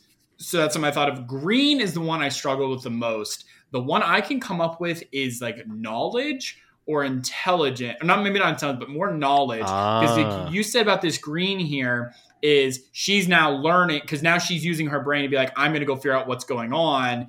It doesn't go well for her. Might as well talk about it. But then scene right after this is when our main character learns all of the knowledge. Like, it's exposition time. So I kind of think green is like, because I think there's some green there, but green is like knowledge. Maybe. It's green like Ivy League schools where you get knowledge. See, I'm such a hustler and I'm on that grind 24/7 that green just means money to me. That's what we always say about Brad, is that he's all about that grind. Yeah, no, it's my bumper sticker. This has been established in continuity in this show. All my shirts say it. My underwear doesn't have my name. It just says that dude who on his grind. Sarah has one piece of evidence that didn't get stolen, which she hides in Susie's bedside before slipping out the door right before a mysterious someone enters. And here we get what Billy was talking about, the very silent Scream Queen. Sarah just sort of like frets down the hall, just like just in a state of panic and paranoia and just being frightened. And now the green shifts. We have the intense red lighting. She goes up into the attic or some unused floor, and we see someone open a case containing a straight razor. Love a good straight razor. Love a good straight razor in a movie. This person then sneaks up behind Sarah and gives her a couple slashes. And it cannot be understated. I know we talked about it for 45 minutes at the beginning, but this score does some heavy lifting. Like, it enhances everything so much. This movie is essentially just a giant music video for the score. That's the truth. It's like The Wall. That's exactly what it is. Dario Argento's The Wall. Oh, God. Dario Argento's Tommy. Pinball wizard, except it's an eye instead of a metal ball. Sarah runs and shuts herself in a room. And I love this. I love this so much. The assailant uses their straight razor. He sticks it between the crack of the door, and Sarah has latched it shut, and they are trying to raise the... It seems like it should be a lot... They're having a hard time. Yeah. It seems like it should have really been very, very like easy. It should be easier. Yeah. But part of me just hopes that they were fucking with her, and like this is all just like terrible psychological torture. It's and this Sarah, big. It's just this big jigsaw-esque trick to get her to go through a window. Yes. Sarah apparently for a couple seconds resigns herself to her fate and just cowers against the wall. Then she's like, oh yeah, building things. She grabs a bunch of luggage that's just sitting around and she stacks it like an idiot. Like she puts the smallest thing on the bottom and then the next smallest thing. It's like, honestly, the the most relatable moment she has in the movie. Mm-hmm. Do you have trouble stacking things? I have trouble getting my anything in the order it's supposed to be when I'm like doing stuff physically. Granted. And then like once I realize I've made a mistake, it's very hard for me to like go back and try and start over. I kind of want to, so yeah, no, very, very relatable. Just like fuck up really badly early on in the beginning, but just keep moving forward because you're too mule headed for it anyway. You know what? I should be kinder because she is about to be murdered. And that's going to put stress on a person, and that's going to make things more difficult. True. What's my excuse? She stacks some luggage to reach a tiny window. The soundtrack drops out, but we can still hear the razor tinking against the latch as Sarah emerges into another room. And she jumps down from the window into a room full of fucking barbed wire. Oh. Cue soundtrack. Oh yeah, God. it comes in like a thunderclap in this at that moment. Yeah. And I love this sequence. This is lovely. I was gonna say, I know, Billy, you said that you didn't think it was that much of a horror film to the end. This for me is like absolute, like for me was the most abject horror. It was not even that, but the whole room, her being in the room was so tense, and I was like rooting for her, even though I mean I knew she was. You can know where the movie's going, but like you're rooting for her to get out and everything, and then she gets out, and you're like, yes, okay, she actually made it, and just straight into the barbed wire, and it's just like, like that for me was like really good horror too, and just so tense. Sarah struggles and writhes in the barbed wire, screaming until a satin gloved-clad hand covers her mouth and a straight razor slits her throat. You know what? When I get murdered, I like to get murdered with luxury. Mm-hmm. Yeah. Satin gloves or nothing. I like to pretend when I get murdered on the bi-weekly basis, that's twice a week, not every 2 weeks, I like to pretend that Audrey Hepburn from Breakfast at Tiffany's is doing it. When I get murdered, I like to call up my good friend Sweeney Todd to do it. Yeah. Get the real straight razor experience. Yeah. And then your body is something useful happens with it. Yeah. We don't need to talk too much about it. I know cannibalism makes Billy uncomfortable because he secretly really wants to eat people. Yeah. Yeah. Yep. Mm-hmm. That's canon. My body's actually was up in the attic to get those maggots. Yeah. Well, I'm sorry that they let you go to waste like that. That's disgusting. Then they Frankenstein me back, and that's why I'm here. Right? Yeah. Of course. Yeah. No. We all know about the cycle of life and death. We've all been murdered here. Of course. Yeah. Yeah. We're all the nameless one. That's a reference for Steven. Hey. Susie goes looking for Sarah. Tanner the next day, and Tanner tells Susie that Sarah just left, and Dreamy Boy corroborates her lie for whatever reason. Goodbye, Dreamy Boy. Thanks for being in the movie. Go see Olga. Go see Olga, Dreamy Boy. Also, expert level gaslighting from Tanner, where she's like, Susie's like, "Where did Sarah go?" And Tanner's like, "I don't know. It's annoying. Why would she leave like that?" You know, it was so. It is great. It is really great.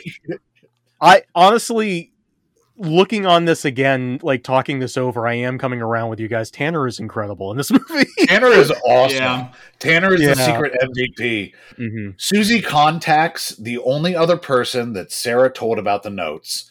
Something that Susie remembers even though she was cuckoo on drugs. And she contacts this person, Dr. Frank Mandel, a.k.a. a very young Udo Kier. And let me tell you something right now. Young Udo Kier can fucking get it. Oh my god, yeah. No. Yeah. Young Udo Kier was a looker. He's a dreamboat. Like, someone call up Tiger Beat. He's still got the same Udo Kier intensity that he still has now. So he's got like this Edward Cullen kind of thing where he's like sexy but also like really intense. Do I want to fuck Udo Kier? No, we all want to fuck Udo Kier. It's clear. Yeah, We've all discussed it. We decided.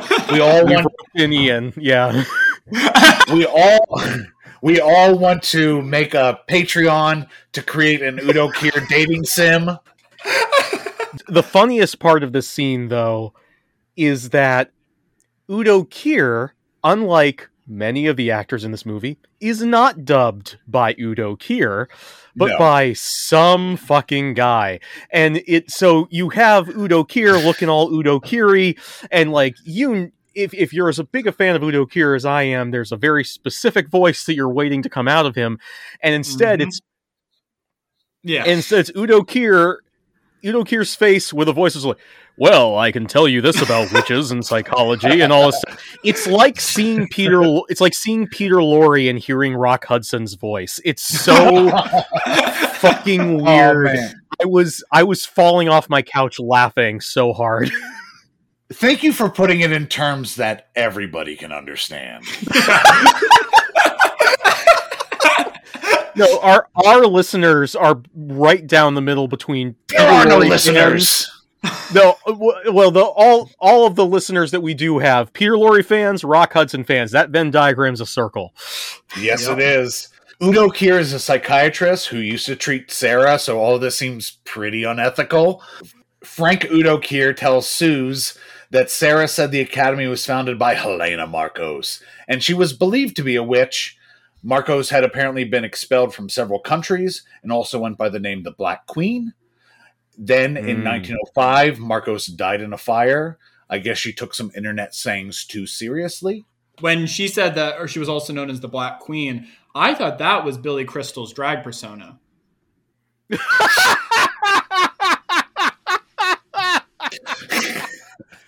Oh, you look marvelous. That was good. That was good. That was good. I had a laugh. I was so scared to make that joke. No. Billy Crystal's blackface. I was like, oh, I got to make a reference, and then I saw that. I was like, yes. That's my favorite joke of the night, right there.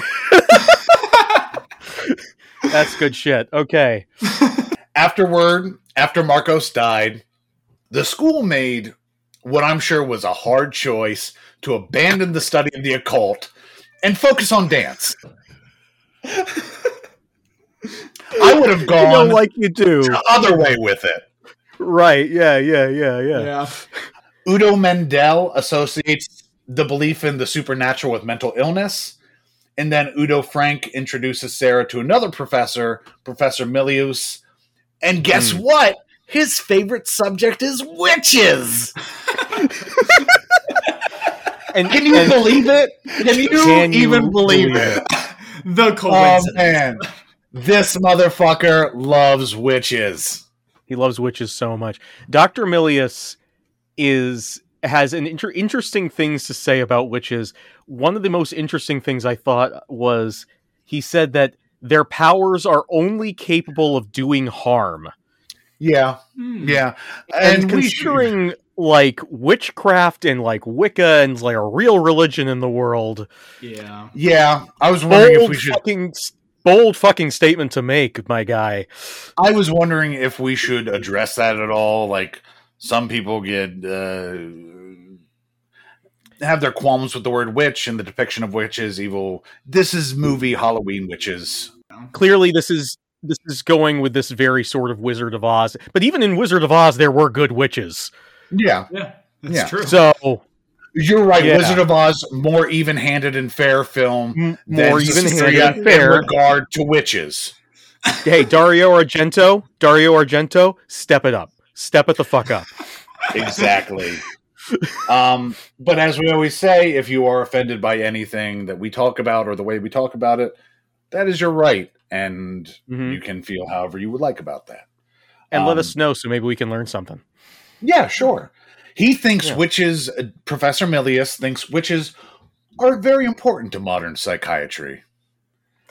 Sure. And Suze, good old Suze here is acting like an FAQ about witches. And she's like, Professor Milius, what are witches? And then In my favorite one, she says, "What do witches do?"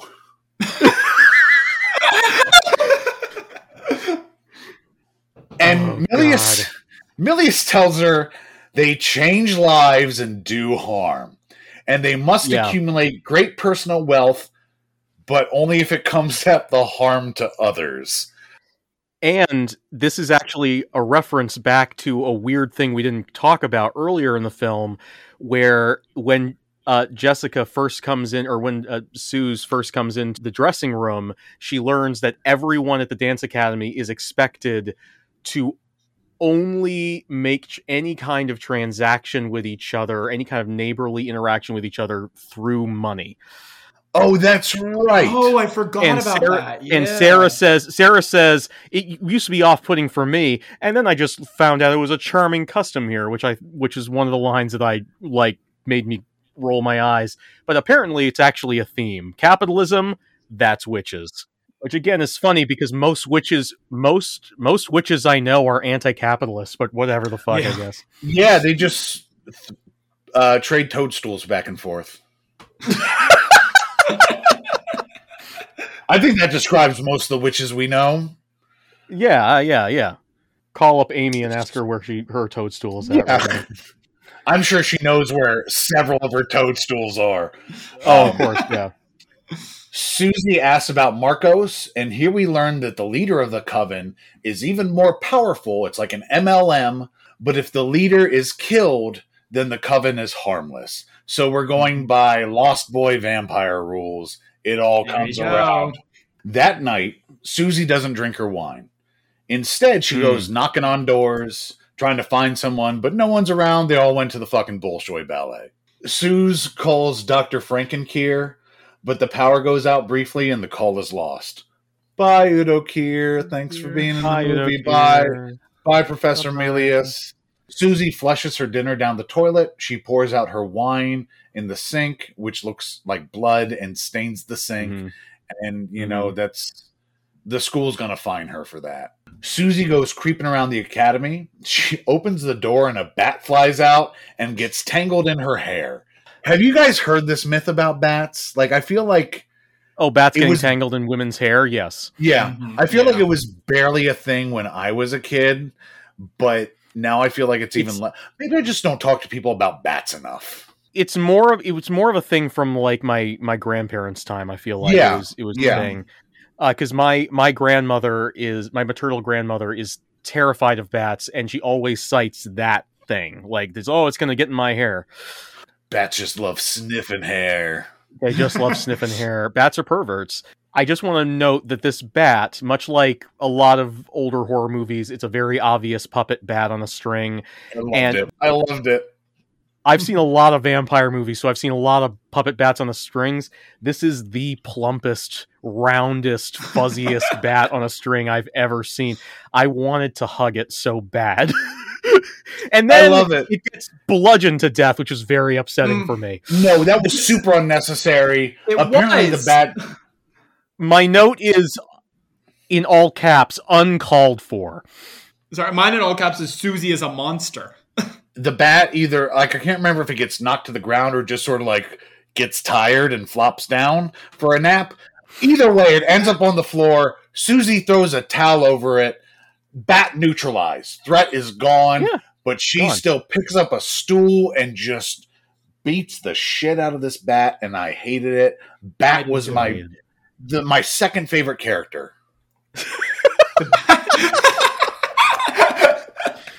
Really, the real hero of the movie was the bat when you think about it. The bat was trying to whisper in her ear, but it got tangled in her hair accidentally. He was trying to be like, you don't want to go in that door, just run. Just run. Mm-hmm. Yeah. She Jack Torrance her own Dick Halloran. Oh, that's great. I love that. So old Suze decides to have a smoke.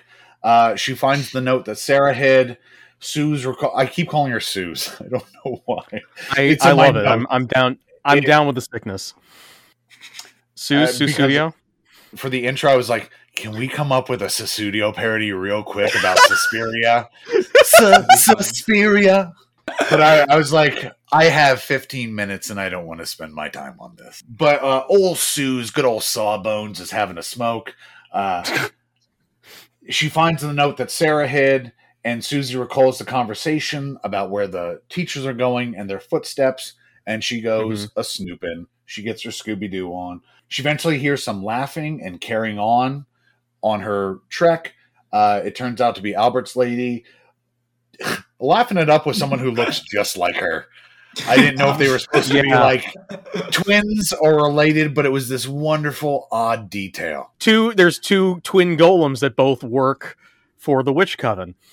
Albert has such strong Kabbalistic magic that he could create two golems to defend Prague. Right. And also torment young ladies in witch academies. As we see, the golems work well when they hear a distraction, they look out, see nothing, say, that was nothing, and go back to work. Yeah, no, they have the same AI as video game guards. Susie sneaks past, and she continues following the footsteps, and she enters a carpeted room. Aha, this is why the footsteps stopped. But there must be another door, so Susie snoops. This is Madame Blanc's office, is that she's snooping in right now. Yes, and I don't know why at this point I thought this, but good Suspiria remake. It's about a fella ballet dancer, and he's played by Paul Dano. All right, watched that movie. Yeah, no, it's a good movie. Yeah, and it's what I'm putting all my money into it, and I'm going out. I'm hitching my way out to California, and we're going to make it big in the pictures. Does the plot change at all, or is it just Paul Dano? The same plot. It's just Paul Dano. All right, I'm down. I would want a Dr. Sleep-esque sequel where Paul Dano plays a grown-up little lad loves berries and cream there. Yeah. Oh, Paul Dano is a grown-up Albert.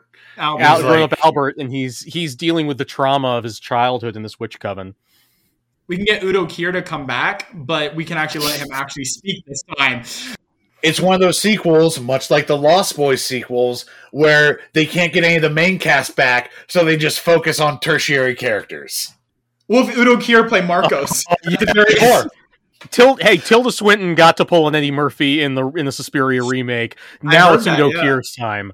Yeah. What if it's one like it's like that meme, like every actor in a movie is a Muppet except for one. Every actor is Udo Kier except for one, and that actor is Paul Dano. Immediate thought: Boogie Nights.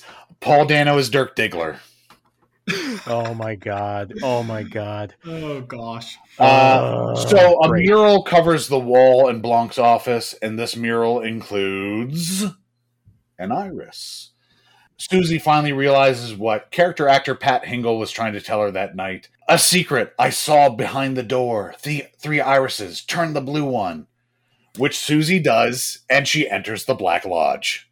And can I just say, as we're about to enter my favorite part of the movie coming up here, I just one last dig at this movie before we get into that part.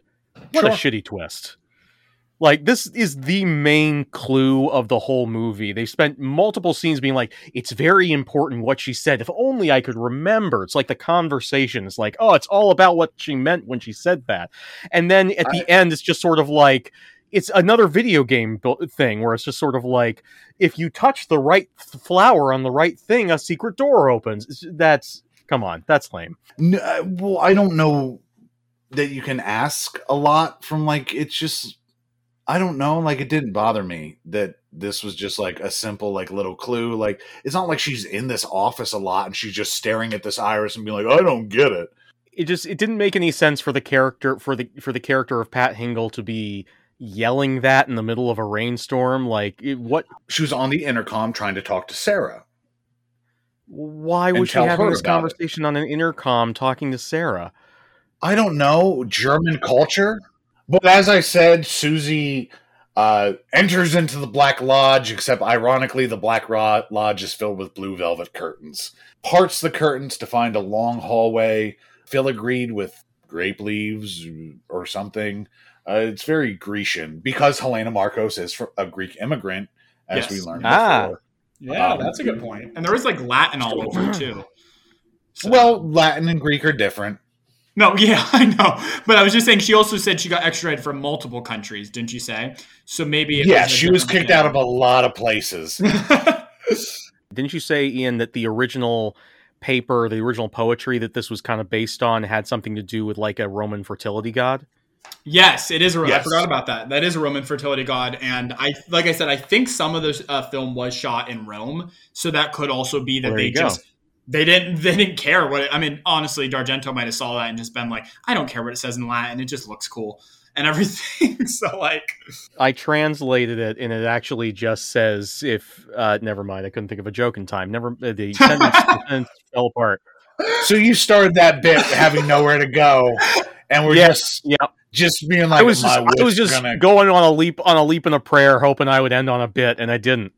So now you all know I'm a fraud. So, well, that's the third thing we say about you. Yeah, how's Billy doing? Of course, he's a great dancer. He's still very smart. He's still a fraud. He's still a fraud. Hey, rule of threes. Okay, exactly. As above, so below. But Susie's sneaking down the hallway, and the goblin score is going hard because these are our final minutes. Eventually, she goes one way. She comes across the room with Blanc, Tanner, and Albert. Hello, Tog, it's me, Albert. I'm back in the movie. Oh, Albert. Thank God, Albert got an. This is my last scene. I remember the day on set. I was like, I'm going to stay here and be Albert forever, and I did. Oh, you still live on the set of Suspiria? I do. Oh my God! I haunt the vents. Oh, I didn't realize that we were talking. Are you a ghost? No, I'm a full-grown man. Oh, I see. Okay. Is it like I've noticed your German accent has traveled to Ireland all of a sudden. Is Suspiria a boy in the wall movie? Has Albert just been living in the walls the entire film? Listen. Albert's very tired. He's not taking any more of your questions. This bullshit is okay, that's fair. That's fair. It's nap time for Albert. Understood. Yes. Blanc is saying they need to get rid of that American bitch. She must die. Blanc asks Helena for some power as she drinks from a chalice, and then Albert seems to spot Susie and informs Pavlos. Again, this power couple, this dynamic duo of Albert, Pavlos. One sees something, then he tells Pavlos something. Pavlos goes to do a thing. It's like a well-oiled machine. God. It is, yeah. God. So they're the true master blaster. Well, really, I think we need to recognize the genius of Albert, that he's such a switch that he can go from lady friend to Pavlos, that he can just be like, I can get on anybody's shoulders. There you go. And tell them which crimes to commit. He is a master of many blasters. Yes. He's really the best of us. He's what we all should strive to be. We should all be the masters of many blasters. But Susie moves away and stumbles into Sarah's mutilated corpse. Pavlos comes after Susie using Sarah's lighter, which he coveted earlier, which is a weird thing. It's so weird that this was really established earlier. Detail. I do too, but it's such an odd thing to like call back to or even establish in the first place that Pavlos wanted Sarah's lighter. Do you think that's what this is all about? It's about the lighter. Do you think it reached back like, oh man, if Sarah's gone, then maybe Pat will get the lighter. We need to take Pat out first. Did Daniel overhear the plan? Did Daniel? We got to be sure. We got to cover up loose. We got to cover up loose ends. And now the only one standing in the way of getting that lighter, Susie. It is interesting. That before Sarah was killed, they seem to be spending a lot of time and effort to make sure Susie stayed in the fold. And now suddenly they just want her dead. They want her gone. Yeah, it seems like they were prepping her for something with all of the drugging and the visits, but which is a direction they take in the remake, but not here. But but it does seem that like once Sarah died and the lighter was up for grabs, they were like, we got to get rid of Susie right fucking quick. It's true. It doesn't matter. I know we meant for her to be like the reincarnation of Count Dracula or some bullshit, but like it doesn't fucking matter. The lighter is on the line, people. The lighter is in the air. We gotta make sure it lands with us.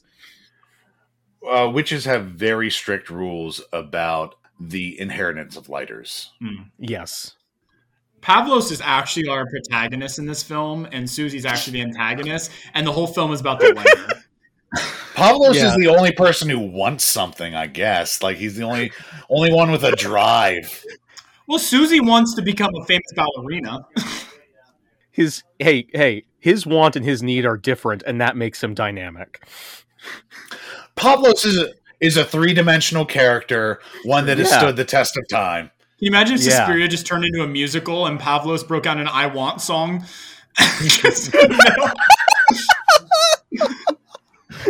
And it turns out he starts singing, he's like, I want this lighter, but I need for people to stop calling me ugly to my fucking face. Right? Please do it behind my back. Is this your favorite character, Billy? Is Pavlos your favorite character? Pavlos is number 3 for me. Pavlos is number 3. Albert, Bat, Pavlos. No, but number one's coming up. Number one's coming up here. I think I know who it is now, then. I mean, there's only so many left. Yeah, right. There's only so many things. But Sarah slips into a room where we hear Helena Markos's distinct snoring. Ooh, Chekhov's snoring. Chekhov's snoring. My God. The sleep apnea strikes again. We're all having a lot of fun today. Yeah, we're having a good time. Susie knocks over a weird peacock statue, which sends some bocce balls rolling towards Markos's bed. This was very, very Alice in Wonderland. Knock Against it and wake her up. Very Alice in Wonderland. Very Alice, Now you're right, Billy. Helena Markos is a wonderful character because of her constant monologue of taunts at Susie that begin as soon as she wakes up. I don't know who who did the dubbing for Helena Markos. We do, because we read the IMDb page. Can I do it, Brad? Oh, cool. Yeah. Oh, this is my favorite note about the movie. So I don't know if she does the voice. I mean, I'm guessing she does, but Helena Markos, who we actually meet, like when she actually see her, is a 90-year-old prostitute Dario Argento found on the streets of Rome. Awesome. According to Jessica Harper. Fantastic. If she does do the dubbing, I doubt that she probably does the dubbing for the character. The dubbing is done by the co-writer, Daria Nicodelia. Oh, is it? I didn't know that. Yeah. Oh, that's fascinating. Dario Argento's girlfriend. Yes. I just knew she was played by a prostitute. A 90-year-old ex-prostitute. But Ian. Yes. Sex worker. I'm sorry. I read that off Wikipedia. An ex-sex worker. Is the P word a bad word now? We talked about this on Frankenhooker. I just hear it generally referred to as sex worker. Okay. Sorry about that. In my skimming, like I've just found that people prefer that word not be used. It could be a minority thing where like not everyone disagrees with that word. I don't know. That's fine. Okay, so good note. Thanks, Egon. But so she starts in with this monologue. The part of the reason why I love this is because it's incredible. This monologue performance is so fucking good. Like, she is one of the most deliciously evil deliveries of any monologue I've ever heard in any horror movie. So good. Something about this voice legitimately gets under my skin and actually scares me. Like, I was not scared. I was not scared through most of this movie. There are bits that like unnerved me there, but most of it was just like, hey, what a feast for my eyes. This bit actually gets under my skin, partially because I saw this scene without context years ago when I was in college. Just like I saw a compilation clip of like famous scenes from horror movies, and this was the last one. This whole scene. Oh, okay. And I saw that scene and it scared the absolute shit out of me. And even in context in a movie that hadn't impressed me that much up until this point, it still holds power over me, and is coming in and she's monologuing about you've come into my chamber and you're gonna die now and all this stuff, and she has this great line that I will always it lives in my memory forever. Of Susie picks up one of the peacock's pinions, a reference to Argento's The Bird with Crystal Plumage. I thought so. And again, Marcos is just endlessly taunting. We don't see Marcos, and even when Susie goes to kill her, she rips back the curtain and sees nothing in her bed. It's just monologue. And then a porcelain panther explodes. The camera shows that the monologue is now coming from other parts of the room. You can't tell. Yes. She can't tell where Helen is ever present. She's omnipotent almost. Susie sees a door, and then Helena's voice says, "Hell is behind that door. You're going to meet death now. The living death." So good. Bursts open, and there stands the dead body of Sarah. Her mouth open, holding a knife. Her mouth opens, blood pours out of her mouth as the scariest evil laugh I have ever heard in my fucking life comes at. It's Helena Marcos laughing out of the mouth of her dead friend. I can't even imitate it. It's so fucking good. This scene is so good for me. It's amazing. The two best scenes in the movie for me. This scene, the opening murder. What the fuck? Incredible. When I said at the beginning of when we started the podcast, and I said there was two scenes that I believe are the height of film. The one was the hanging. This scene right here, from when they're in that room until the very end of the movie, is my favorite scene in all of cinema. And I know that's I know that's a huge thing. Wow. But I love this scene. For some reason, when I watched it, the thing that stuck in my head for a month after is that line, and then her friend coming out, and then the next thing where it is Jessica Harper with a Technicolor background and that quill in her hand, and just the most scared face I've ever seen, where she just look. And I think I've seen that on a poster too, and it's just absolute perfection for me. It's literally my favorite thing ever. I love it. I don't even know what my favorite scene in cinema is, but this is a really good one. Yeah. It's the scene where Paddington improves the prison in Paddington. Oh yeah, no, you're right. Yeah, no. Oh no, that's you can't do that to me now. No, oh my god. What if Paddington went to the Tons Academy? Remakes Suspiria, but just keep Paddington as the main character. Paddington is Albert. He changes all the witches from evil. He just makes them all. He's like, don't worship Satan. Come, have marmalade sandwiches. The dog goes to bite him like it bites the kid, but instead he does the same thing he does with Brendan Gleeson in that movie. He just holds out the marmalade, and the dog accidentally swallows the marmalade, and is just a good boy forever after that. Aunt Lucy said it's not nice to call people snakes. You can call him ugly if you want to. It doesn't matter. He's like, I would never do that. Aww. No. Pavlos, you look very strong. Yeah, exactly. Lightning flashes. Susie sees an outline of Marcos and stabs it. Marcos, she's now visible. She is horribly withered. And she this is also who the sex worker was playing. Was that character and everything? I assume very heavily made up. I assume she did. Oh, I'm sure. I hope she's not just But I just love I love according to she didn't look like a living scab. Yeah, right. I love that according to Jessica Harper, Dario Argento just walks on the streets of Rome, finds an ex-sex worker, and is just like, you know what? Come be in my movie and play my main villain.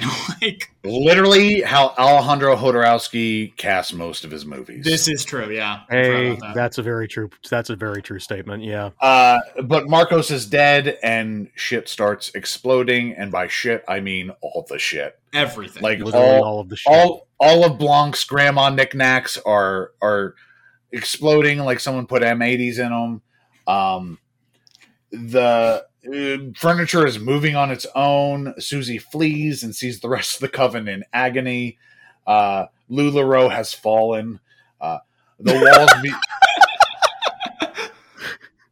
The walls begin to rip apart. Susie runs and runs and runs. The wind howls. The building is collapsing. She gets outside, focus on a window that bursts into flames. You have been watching Suspiria. Yeah, I love it. That's right the before end. Before it cuts to that. It cuts to that title card that says, "You've been watching Suspiria." Right before it does, there's one shot of Jessica Harper just now that she's outside the door and she saw the explosion, she turns into the camera and just smiles and laughs like, glad that's over, brushes her hair back and walks out of frame. You have been watching Suspiria. It's the most out of nowhere weird Lethal Weapon button on the end of this horror movie about the ballet studio. She lights a cigarette and is just like, just another day in the life. She says, I'm getting too old for this shit. I can only assume that Susie, this just happens to Susie regularly. And oh my God. Last time she went to a chess academy filled with minotaurs or something. You know what? The Lethal Weapon movies would have aged a lot better if Jessica Harper had played Murtaugh. Absolutely. Is that Mel Gibson's part? I forget which Riggs or Murtaugh, which one's which. The Mel Gibson part is what I'm talking about. Yeah, that's Riggs. If she had played Riggs, that's what I'm trying to say. Well, she should have played both of them. It should have been. Well, no, they get Billy Crystal to play Murtaugh.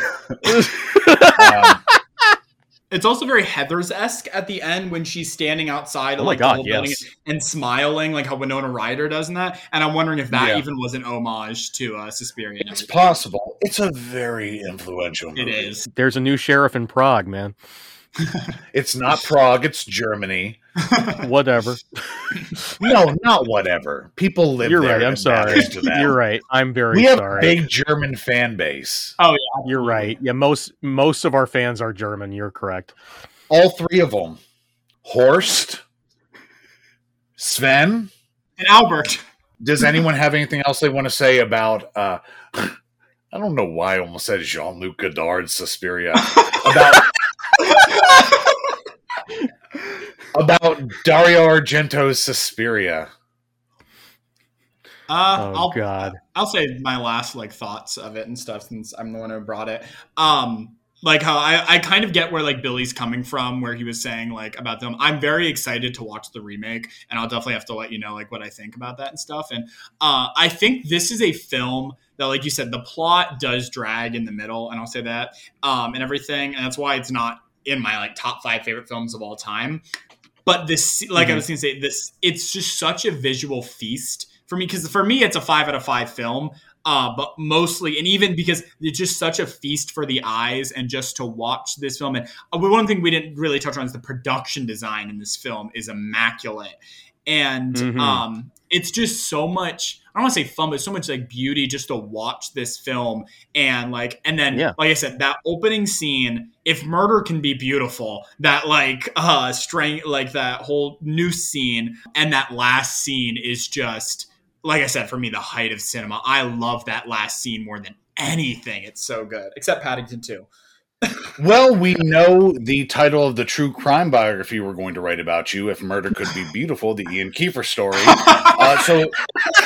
But it is a beautiful death where I'm sure every death you create is going to be beautiful, Ian. We'll talk to you in prison. It's going to be like Seven. I recreate all the murders from Suspiria. I'm the kind of serial killer. All 3 of them. God. All right, Ian, thank you so much for being on. We had a great time. This is an almost 3-hour episode that I hope I can get down to something that anybody might conceivably listen to back to front. I think this might be the shortest film you guys have talked about and the longest the podcast is. Yeah, this is the weirdest ratio, that's for sure. Yeah. We've ratioed Suspiria. Jordan Peterson would be proud. So next week, Billy is thankfully going to be taking over Story Notes duty and telling us about The Old Dark House by, what's his name? James Whale, one of my favorite directors of all time. James Whale, Captain Ahab's nemesis. Yes. And then James Whale. And then the week after that, we are going to be celebrating my 2000th movie. It'll be much like the Holy Mountain episode, where we watch it and then just talk about it afterwards. Hopefully we might have a special guest for that. But thank you so much for listening. If you're still with us at this point, if you are and you've fallen and you can't get up, there's no way we can help you because this is recorded and we're not there with you. Siri, call 911. Yeah, do that unless you don't have that. Yeah. But thanks for listening. Bye-bye.